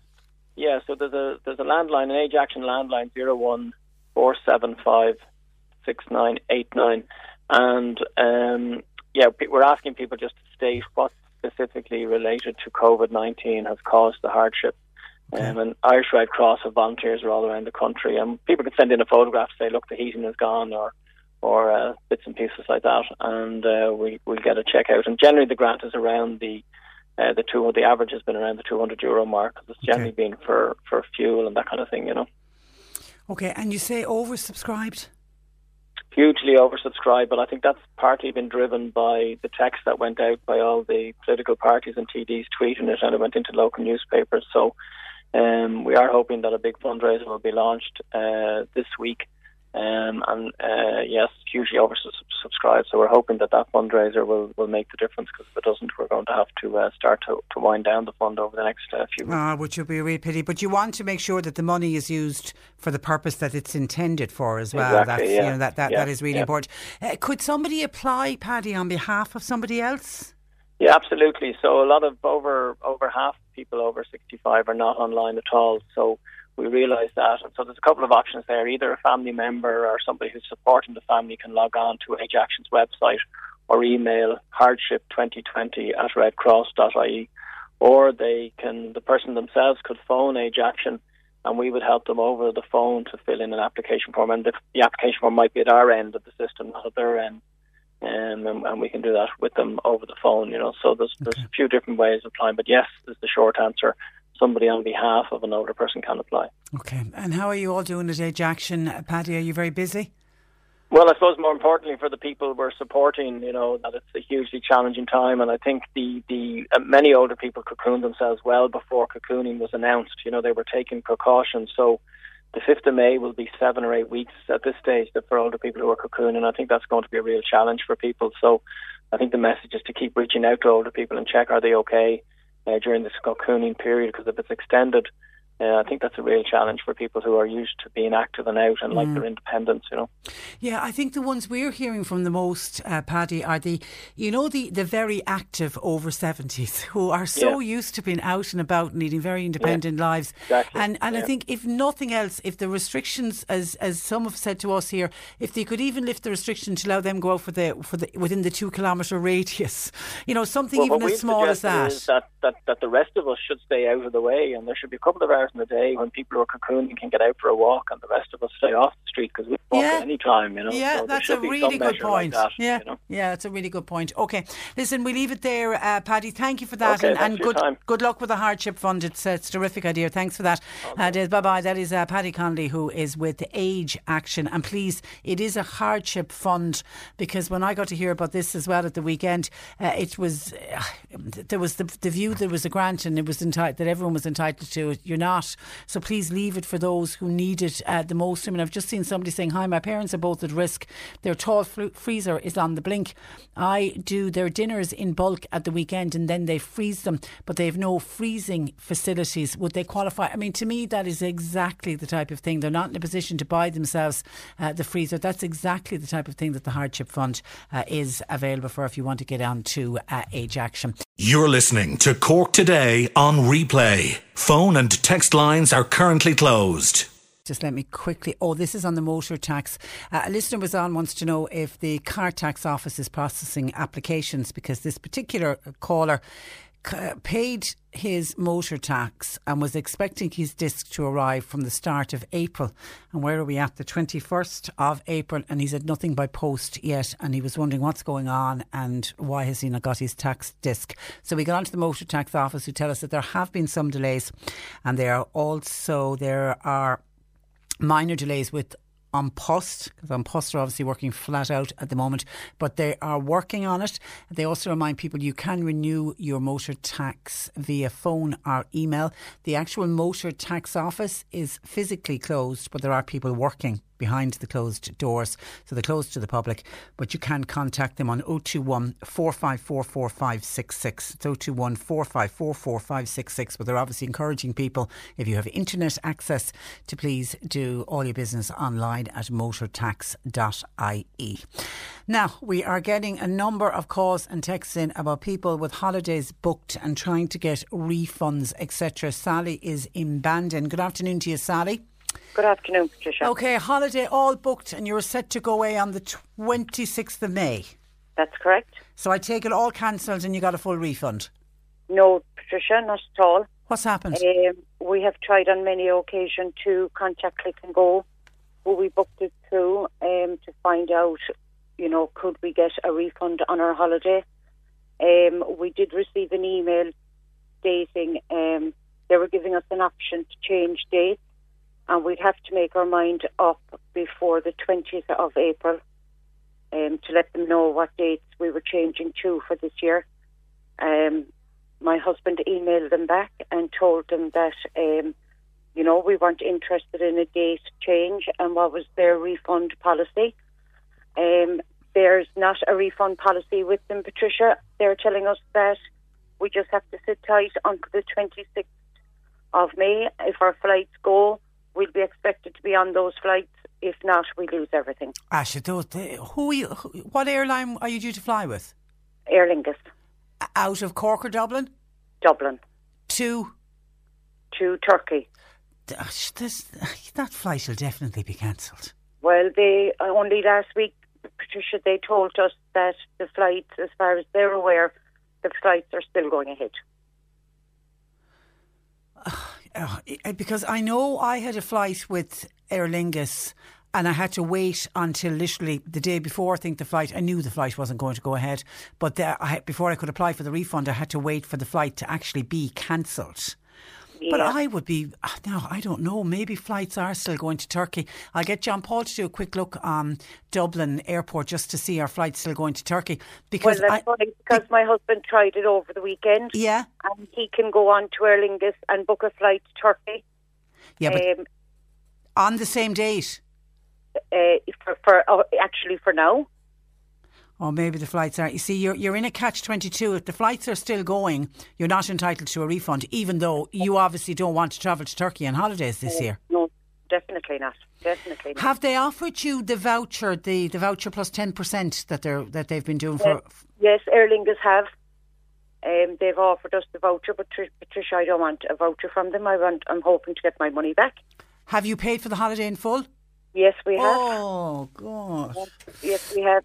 And we're not the only ones. Like, there's my husband, my son and myself. But there's also an elderly couple with the last 8 years from the city. We'd always arranged to go on holidays together. And God help us, they're after paying for it in full. She's in her 70s. Her husband is in his 80s. And she's in a same predicament. And she's saying, oh, my God, paying for a holiday. And she don't want, even if they give her the option of changing dates, because she said, who's to say I'm going to be here this time next year or my husband? God help her. I know. Please God she will, and please God there'll be many more holidays to come. What are Click and Go saying to you? Just to sit tight. We'll have to wait, Patricia, until the 26th. Until the flights get hopefully you're now praying for a cancelled flight is what you need. God, I am indeed. Yeah, my husband actually asked them. I think he saw it on Citizen Advice, an advisory thing. Anyone that had travel booked before the 29th of May were entitled to a full refund. Okay. And we asked Click and Go what was, we read it out to them, and they said that that's not law, that they don't have to give us a full refund, and that came from the Department of Foreign Affairs. And if you go onto their site, it tells you no unnecessary travel allowed, but Click and Go are still digging their heels in and saying if the flight is going ahead on the 26th of May, we either go or we stay, but if, we're going to lose everything like that. Oh, please God not. Okay, we'll get on to Click and Go in the meantime as well. And I know we're going to try and get somebody on from Consumer Association this week, because there's a number of other questions like that coming in, particularly for people who've booked third party, like somebody else got a refund and it's the third party are holding on to the refund and hasn't sent the money back. Anyway, hang in there, Kathleen, and we will, or Sally, and we'll, as I say, we'll get on to Click and Go, and we'll keep in contact with you, okay? Okay, thanks. All right, God bless, take care. That is Sally in Bandon, and I want to go to Kathleen.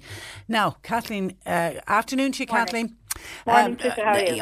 I'm very well. Now you've actually got information for us, because we've had a number of people who've contacted us about Ryanair, booked a flight with Ryanair, waiting on a refund, and then some people started getting emails saying when you're not getting a refund, you're getting a voucher instead, and when people tried to get through to Ryanair, they're finding it impossible. But yet, Kathleen, you managed to get through to Ryanair. Yeah, I suppose in terms of that, I had applied for the refund on the 31st of March for a flight for tomorrow that was cancelled. I got an acknowledgement from them that it was being processed on the 1st of April, and I looked at my emails yesterday. On the 9th of April, I got a further email from them saying to bear with them, that they had a backlog, etc. Then, lo and behold, yesterday, this email arrived with details of a voucher which was valid for 12 months. So I went down through the end of the email, and actually at the end of the email there's a chat box. I went on the chat box, and it was quite efficient, I have to say. I was probably about 5 minutes, but I was doing other stuff on the laptop at the time. So I went on the chat box, gave my flight number, gave my reference number, gave the voucher number, that I had been advised I was getting a refund. I did not want a voucher. Please advise. And they came back to the live chat, and he said, just bear with me, I will check it out. Came back again within a minute or so and said, yes, you will be getting a refund. He said vouchers have issued for now because they're all working remote. They don't have the financial capacity working remote to do the actual refunds into people's accounts. The voucher will remain valid until they will process the refund. So I went back and said, so please advise, I do not have to contact you again, ? I will get my refund. And he came back saying, yes, you will get your refund, and you will get a further email advising you of the refund, but it will be when they're in a position to work in the office, etc. Fantastic. So that means when restrictions are lifted. When restrictions are lifted, we'll get the email. I did actually, I suppose I was being a bit bitchy maybe. I went back and I just said, maybe a suggestion, maybe if you had one person working in the office and shoot through the actual refunds that are due. You know what I mean? Yeah, they could probably, but I suppose it's cash flow for them while they have our money. It is. And can I say, Kathleen, the huge amount of people that had flights booked with Ryanair. I mean, I heard of somebody yesterday who had 4 different flights, 4 trips planned, all with Ryanair. All of them have now been cancelled, and he's looking for a refund on all 4. So there's lots of people have. But at least.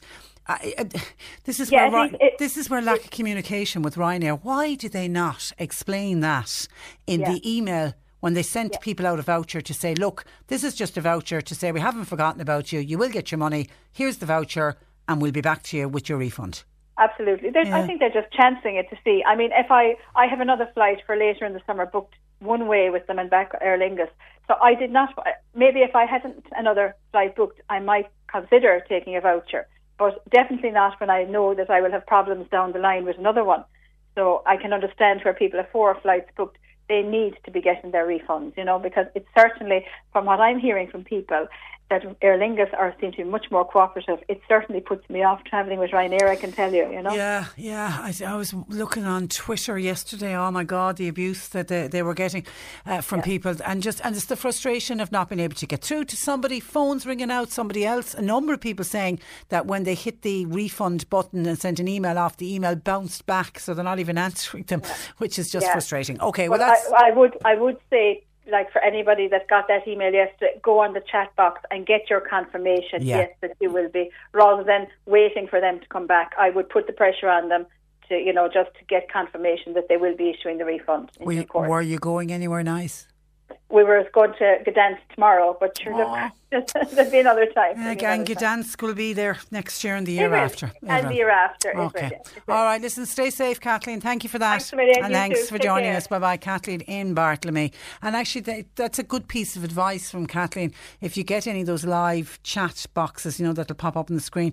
I've used those countless times in the past when I'm trying to sort something out, because I just don't have the time or the patience to sit at the end of a phone line, you know, where you're waiting, where your call is important to us, please hold. It just frustrates the life out of me, and I normally can't do it because I'm normally at home trying to do it, and I'm trying to do something with Marsha at the same time, and it never works out.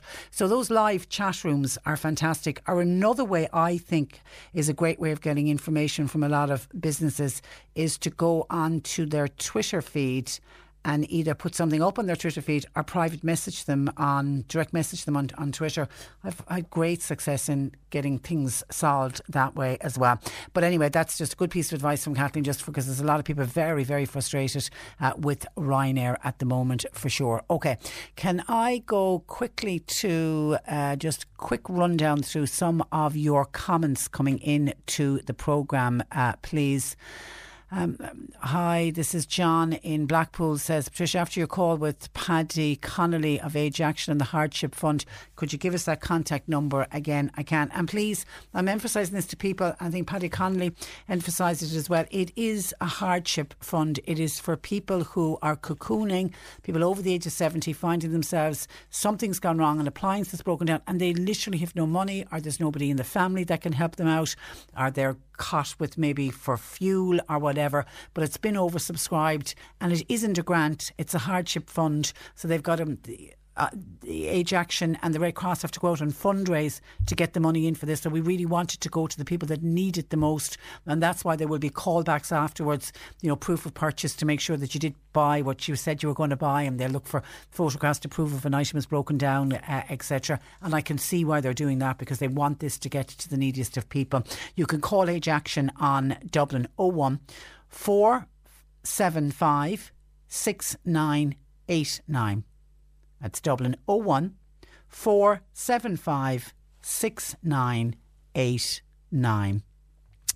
Hi, North Cork listener saying, hi Patricia, just wondering, did you hear anything about, this is the North Cork listener who is a gardener and wants to go out gardening. I did hear something back almost straight away, came in on WhatsApp. A listener said to me by WhatsApp, hi, I live in Bandon and I asked my gardener to come and sort out my garden for me. He then went to his local guards to find out would it be okay to travel to, you know, to go do the gardening, and he was told by An Garda Síochána, no, wasn't allowed to do any gardening because it's not deemed an essential service, which is a little bit unfortunate. And I know we have sent a question off to the Department of the Taoiseach, and they're getting back to us just to see, because I certainly could see at this time of the year how busy it could be for gardeners. And I also think that there will be no problem with social distancing. If you're working in somebody's front garden or back garden, there'll be nobody near you. Away, do the job that you need to do, and off you go. Because somebody else said, and I'm assuming that they're not doing it as a paid job, they do it as, you know, helping out in the neighbourhood. Hi Patricia, I do gardening for people. I don't go into the houses, but it gives them a lift to have their their gardens looking well. Absolutely, there's nothing better than looking out when you see the garden and the grass is cut and all of that. Hi Patricia, question for you please. I'm wondering if you could clarify this. Are people still entitled to their annual holidays when this pandemic is over? Those of us who have been put off work due to health reasons, thanking you in anticipation. Well, if you're out for health reasons, you're out because you're sick.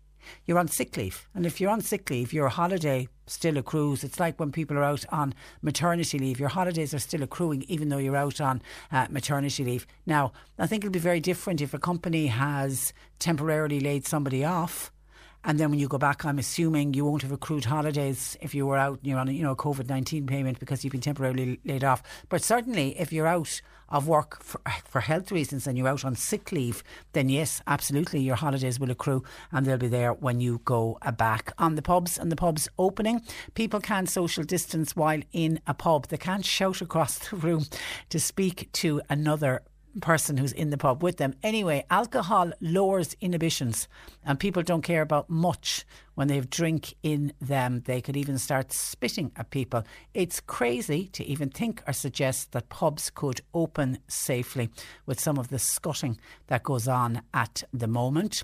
And Tim says, I'm a non-drinker and I know of a pub in a rural area which lets in the faithful every evening. Now, it's not in a very populous area, so people are not crammed in even during normal times. If they get caught, they're completely breaking the law or breaking the restrictions at the moment.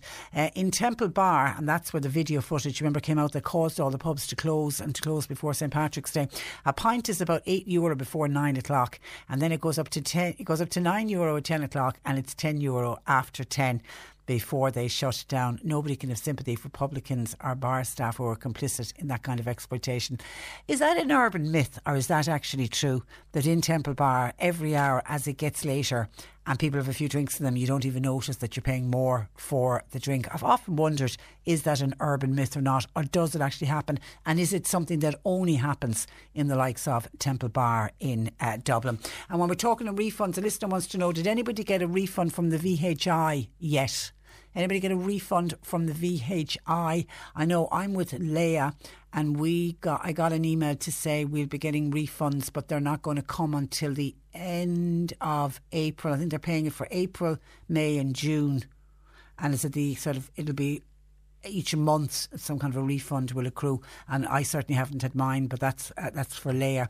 This listener is interested in VHI. Anybody get a refund from health insurance provider VHI? The C103 Cork Diary with Cork County Council, supporting businesses, supporting communities, serving Cork. Visit corkcoco.ie. Here's a lovely little suggestion. It's called Bubbles of Love. It's to mark the International Parental Alienation Awareness Day, and it's going to be held this coming Saturday. Parents, grandparents and children who are separated for various reasons will unite by blowing bubbles in memory of better times. So wherever you are, you're being encouraged to blow bubbles of love. Claire O'Donovan is currently fundraising for frontline staff at Clonakilty Hospital. Remember, we spoke with Claire yesterday on the programme. She's a GoFundMe page, and to donate you can click on the direct link in the Cork Diary section on our web page. That's www.c103.ie, and that's to fundraise just to provide for the wonderful residents that are Clonakilty Hospital, going through a pretty tough time at the moment. And Nursing Homes Ireland are appealing to ex-healthcare staff and others who have skills to support nursing homes in meeting the care needs of their elderly population during the COVID-19 emergency. People in the community can make a huge difference to the lives of older people during this health emergency, and Nursing Home Ireland want to hear from you. You can register your interest at www.nhirecruitment.ie. Cork Today on C103. With Mallow College, now enrolling for courses in September. Plan your future education. See the full range of courses at mallowcollege.ie. And thanks to Nadine emailing us about, that's a Ryanair voucher. Hi, I received one of those vouchers yesterday. It says you can request a cash refund, but that you will have to be put in a queue and they won't be dealt with until after the COVID-19 pandemic has passed, and there's no link to request a cash refund either. They seem to have gotten rid of that link that was there, and anyone that was clicking on it or sending an email, it was just bouncing back. So yeah, patience I think is what you're going to need. You will be waiting certainly to get your money back from Ryanair for sure.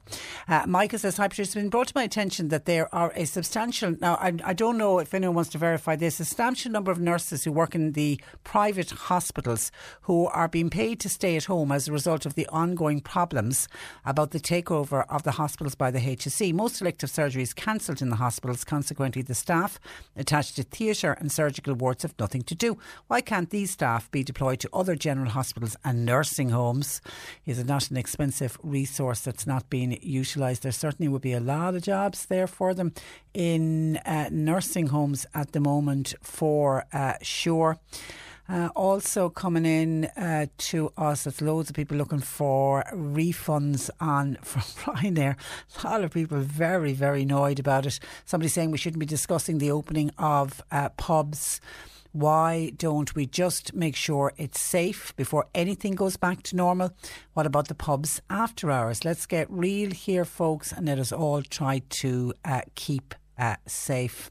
Hi Patricia, this is Eileen. I'm baffled about nursing homes not being given enough PPE, and especially PPE to each staff member, and to hear from Moy Community Hospital say they only allow PPE when they're dealing with COVID patients. Isn't this typical of Ireland? I've read the COVID-19 book and it says it can take 14 days to present with COVID-19. Surely the staff would be protecting the people in the nursing home if they all were wearing the PPE gear rather than dealing with it after an infection broke out and then spread. And it's one of the reasons, if you go to China, and you will always see Chinese people wearing the mask, they're not wearing the mask to protect themselves, they wear it to protect other people, because the idea is if you have COVID-19 and you didn't know you had COVID-19, if you're wearing a mask, you're not going to spread the infection to anybody else. And it is one of the reasons why Chinese people always have worn masks. It's to protect other people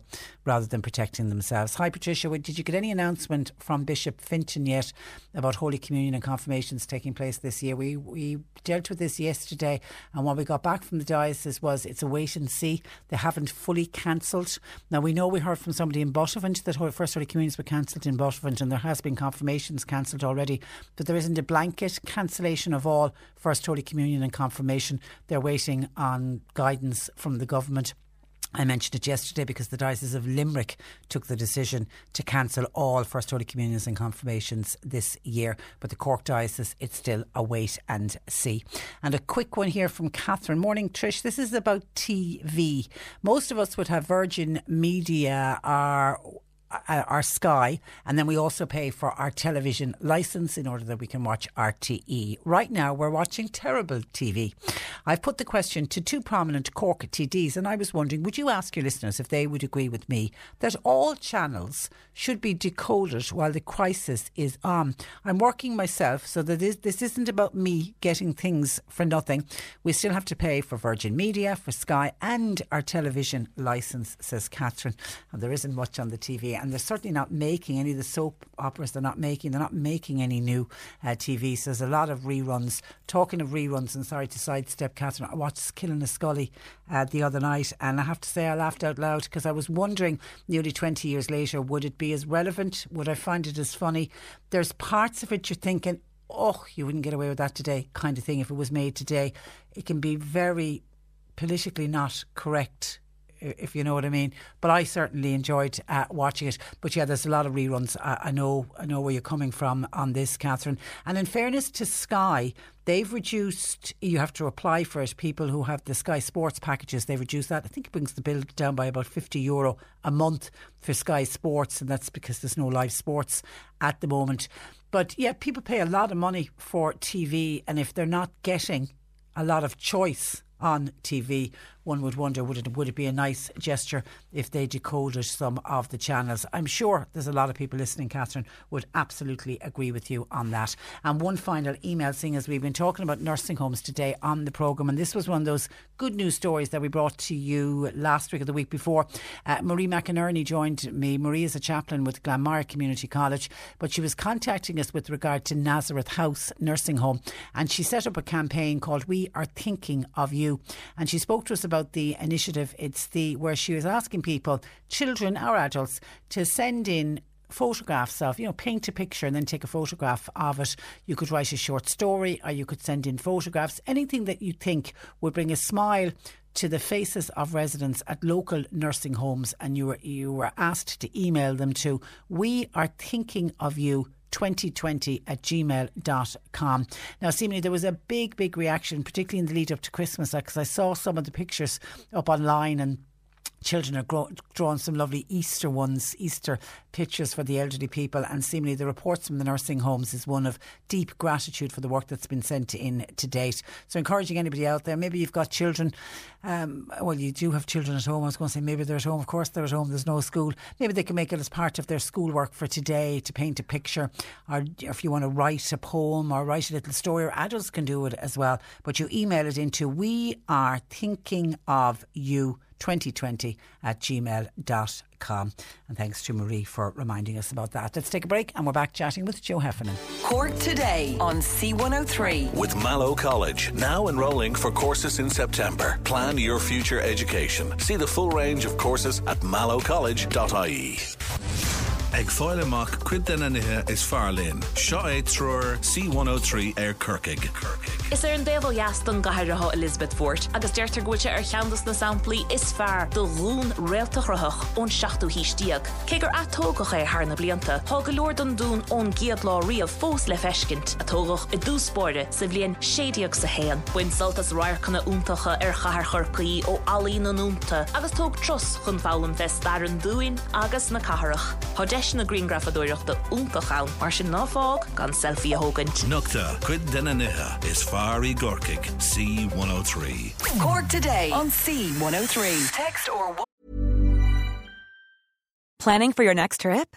Elevate your travel style with Quince. Quince has all the jet-setting essentials you'll want for your next getaway, like European linen, premium luggage options, buttery soft Italian leather bags, and so much more. And is all priced at 50 to 80% less than similar brands. Plus, Quince only works with factories that use safe and ethical manufacturing practices. Pack your bags with high-quality essentials you'll be wearing for vacations to come with Quince. Go to quince.com/pack for free shipping and 365-day returns. When you make decisions for your company, you look for the no-brainers. And if you have a lot of mailing to do, Stamps.com is the ultimate no-brainer. It streamlines your processes to make your business more efficient, which makes you less busy. Mail checks, invoices, legal documents, and everything you need to keep your business running with Stamps.com. Seamlessly connect with every major marketplace and shopping cart. Schedule package pickups and see your cheapest and fastest shipping options from different carriers, with rates up to 89% off USPS and UPS rates. And with the Stamps.com mobile app, you can take care of mailing and shipping wherever you are. Make the same no-brainer decision as over 1 million other businesses with Stamps.com. Sign up with code PROGRAM for a 4-week trial, plus free postage and a free digital scale. No long-term commitments or contracts. That's Stamps.com. Code PROGRAM. This is the story of the one. As a maintenance engineer, he hears things differently. To the untrained ear, everything on his shop floor might sound fine, but he can hear gears grinding or a belt slipping. So he steps in to fix the problem at hand before it gets out of hand And he knows Granger's got the right product he needs to get the job done, which is music to his ears. Call, click Grainger.com, or just stop by. Grainger, for the ones who get it done. WhatsApp Patricia with your comment. 0862 103 103. And Joe Heffernan joining us. Good afternoon to you, Joe. Good afternoon, And Patricia. how are you doing, and how's the cocooning going and all of that? Well, there's cocooning and there's cuckoo. And some days we're cocooning and some days we're cuckoo. But yeah, we're doing okay. We're doing all right. The weather helps, doesn't it? The weather? Yeah, the weather helps in that I found when I was off last week, I mean, I was blessed in that Monday to Friday I had lovely sunshine. Yeah. Saturday and Sunday then were a bit miserable, and you could almost feel your mood drop a little bit. Absolutely. And I don't know how many people I've said that to recently, that the weather has a big impact on how we're feeling here anyway. For example, you know, it's so lovely to sit out, yeah. You know, while still maintaining the rules, because we're within our own garden and Yeah, space. you're fine, yeah. Yeah. So, yeah, the weather is a big thing. Now, I thought today would be better. It's quite cloudy. It is, yeah, but we're hopeful it'll pick up. Absolutely. We're ever hopeful, because the forecast was great for this week, so we're planning on the sunshine being back. And to people, Joe, that are missing family and friends calling, and they're finding the cocooning a bit difficult. Yeah. There was a day there, a couple of days there now last week, that there was a big gap between contact from Ken in the Cayman Islands. And, you know, I'll speak for myself, you know, I was thinking, for God's sake, wouldn't he ring us, or what's wrong with him at all, you know? But then he did, and he was in great old form, even though they have great restrictions there. And the last I heard anyway, there was 53 cases on the island. And I think the island has around 70,000 population. But it was great to hear. Now, the lads are in Cork, and, you know, so near, but yet so far. We've no contact physically. But they ring every single day. Brilliant. So Yeah. we've conversations. And that's what people need to do, isn't it? You need to reach out, and reach out yourself as well. Absolutely. You know, pick up the phone, ring someone, and have the chat. Yes. Yeah, I mean, it's... and, you know, we've all been, I suppose, driving people nuts, really, and been driven nuts at times with all the funny WhatsApps. Yeah. But sure, so what? Some of keeps them people do going. raise a genuine laugh. Some of them are so funny. And that's good too. Yeah. And maybe sharing the odd bit of important information as well. Okay, all right. Okay, now we are continuing today. We started this last week to talk about helping children cope with the COVID-19 pandemic, because it can be a scary time. It can be young children don't fully understand what's going on. And I know we heard of one parent contacted us to say she to switch the news off every time the child came into the room. Absolutely, and because that's not a bad idea. Child got obsessed by it. Just before we get into that, can I say that I'm doing my work at the moment on mobile phone and followed up by relevant email material depending on what comes up in the session, and that my own mobile is 086 834 8145, but I'm sure you'll I'll call that out at the end again. Now, the other thing is that there's been a great initiative from the IACP. They're doing free counselling for all frontline workers. Anyone who goes into the website www.iacp.ie will see a huge list of counsellors with their full contact details, countrywide, fully accredited, male and female, who are offering their services absolutely free to frontline workers, which is, you know, I think it's a great service to give to people. That's brilliant. But having said that, now to come back to your question, that it can be quite scary for children, and just you're not understanding what's going on. Absolutely. Now the thing is, the kind of the given wisdom at the moment would be like to discuss with the child in obviously age appropriate language what's going on.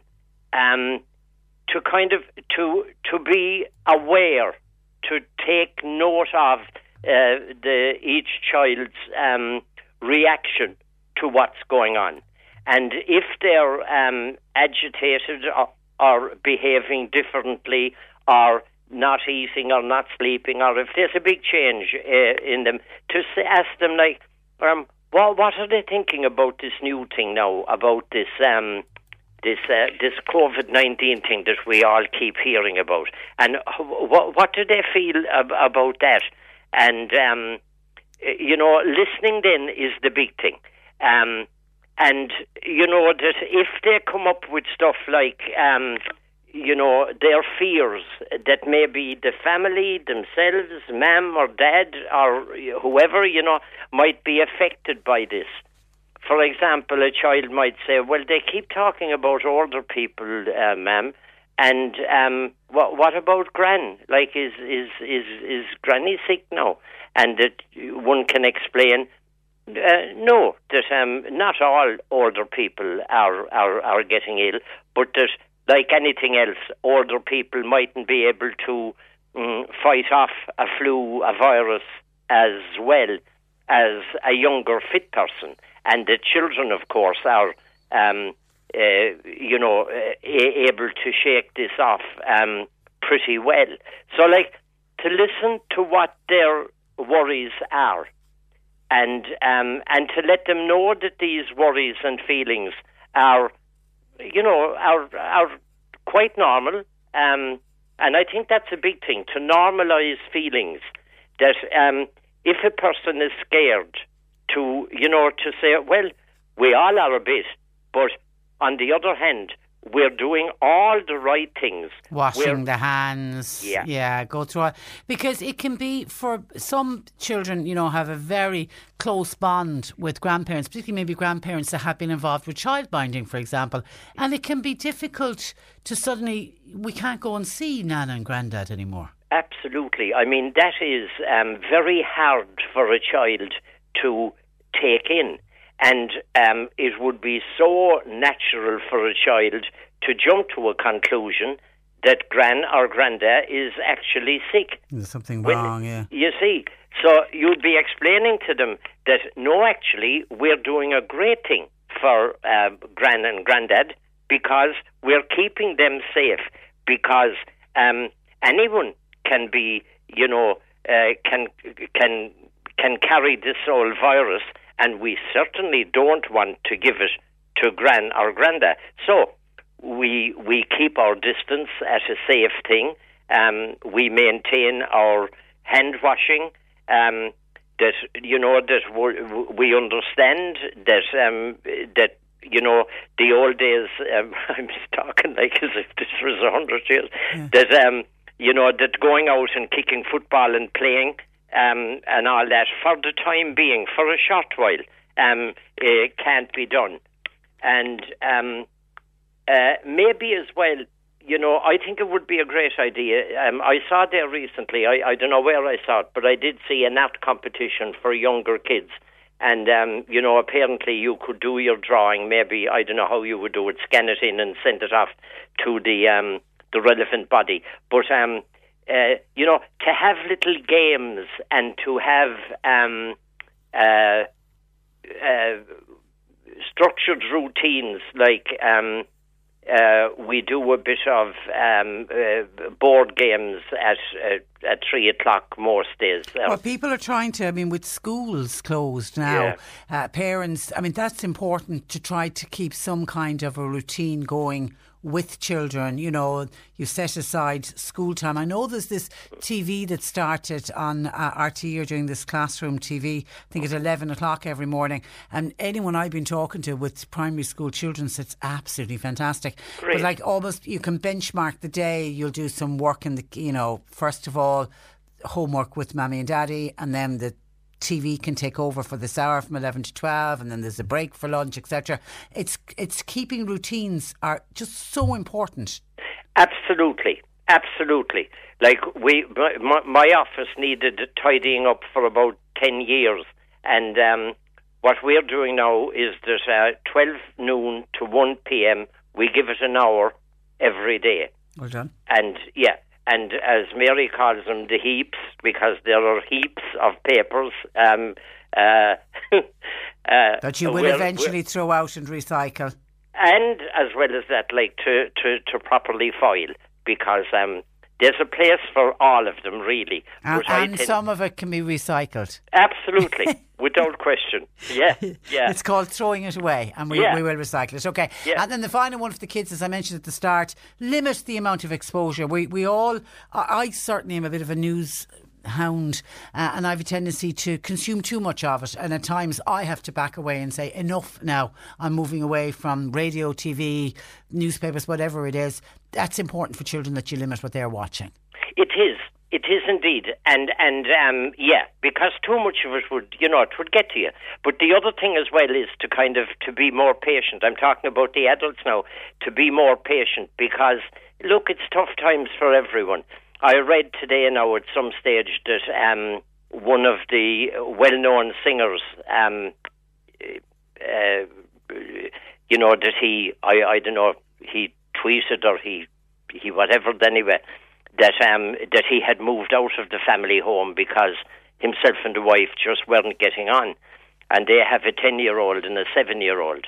Now, I wouldn't be recommending the going out to anyone, but I mean, apparently, he was used to being on the road singing, whether individually or with the group, and suddenly they're on top of each other. There's a lot, and it got to them. Yeah, and it'll be interesting at the end of this pandemic how many people will be facing up to realities of problems within relationships. Absolutely. Okay, all right. That's something we will deal with when the pandemic is all over and done. But I've got to leave it there. We'll talk to you again next week. Joe, stay safe and look after yourself. Thank you, Patricia. Okay, and Joe runs a counselling service now. It's been done virtually over the phone and by email, and his mobile number is 086 8348 145. That's 086 8348 145. I want to get a request in before I go, because this came in earlier from the Cahalan family in Dunmanway. Little Tristan's grandfather, Finbar Cahalan, has a birthday today. Happy birthday to you, Finbar. I've had an email in from Yvonne who says, unfortunately, no party, no birthday get together this year, but they will celebrate the next one, and they want to wish you, Finbar, a very happy birthday. You're a great dad and you're a fantastic granddad, and I know that you listen to the programme, and that if you don't hear it during the day, you listen to the playback at night. So I hope you're having a great birthday, Gaga, as I know the children call you. Happy birthday, Finbar, and may you have many, many more. 1850, I won't give out the number because that's where I'm wrapping it up for today. Just one quick one as well in from Nancy has said, has anybody else noticed, if you are a regular buyer of newspapers, how thin newspapers have gone? If you take the supplements out, there's nothing in it at all, and yet they're still charging the same price. Listen, I'm a big advocate of buying newspapers, and particularly at this time, and the newspaper industry are really, really struggling, and they are, I think the content that they're even getting together now, most of them are working from home, etc. Most of the journalists are, and I think more than ever we have to support newspapers. And absolutely, it's when you pick up the newspapers, when I get the bundle of newspapers in the morning, I feel like I'm picking up one newspaper, and there could be 6 or 7 in the bundle that I'm picking up. So yeah, I think everyone is aware of that, but it's just during the times that we're living, the current times, and sure, if they were to reduce the price, the bit they're making on it as is would just add further to the woes of the newspaper industry. So anything we can do to buy newspapers, please continue to buy newspapers, particularly the local ones when they come out once a week. On the cancellation of communions, Joan says she remembers back in the early 70s her daughter's communion was cancelled 3 times. I wonder what that was for, and it ended up being held in early July. Joan, if you want to get back and let us know, I'd be interested to know why was it cancelled in the early 70s. That's where I leave you for today. My thanks to John Paul and to Sadie for taking your calls. We're back with you tomorrow morning at 10 o'clock. Until then, I'm Patricia Messenger. A very good afternoon. Cork Today on C103. With Mallow College, now enrolling for courses in September. Plan your future education. See the full range of courses at mallowcollege.ie.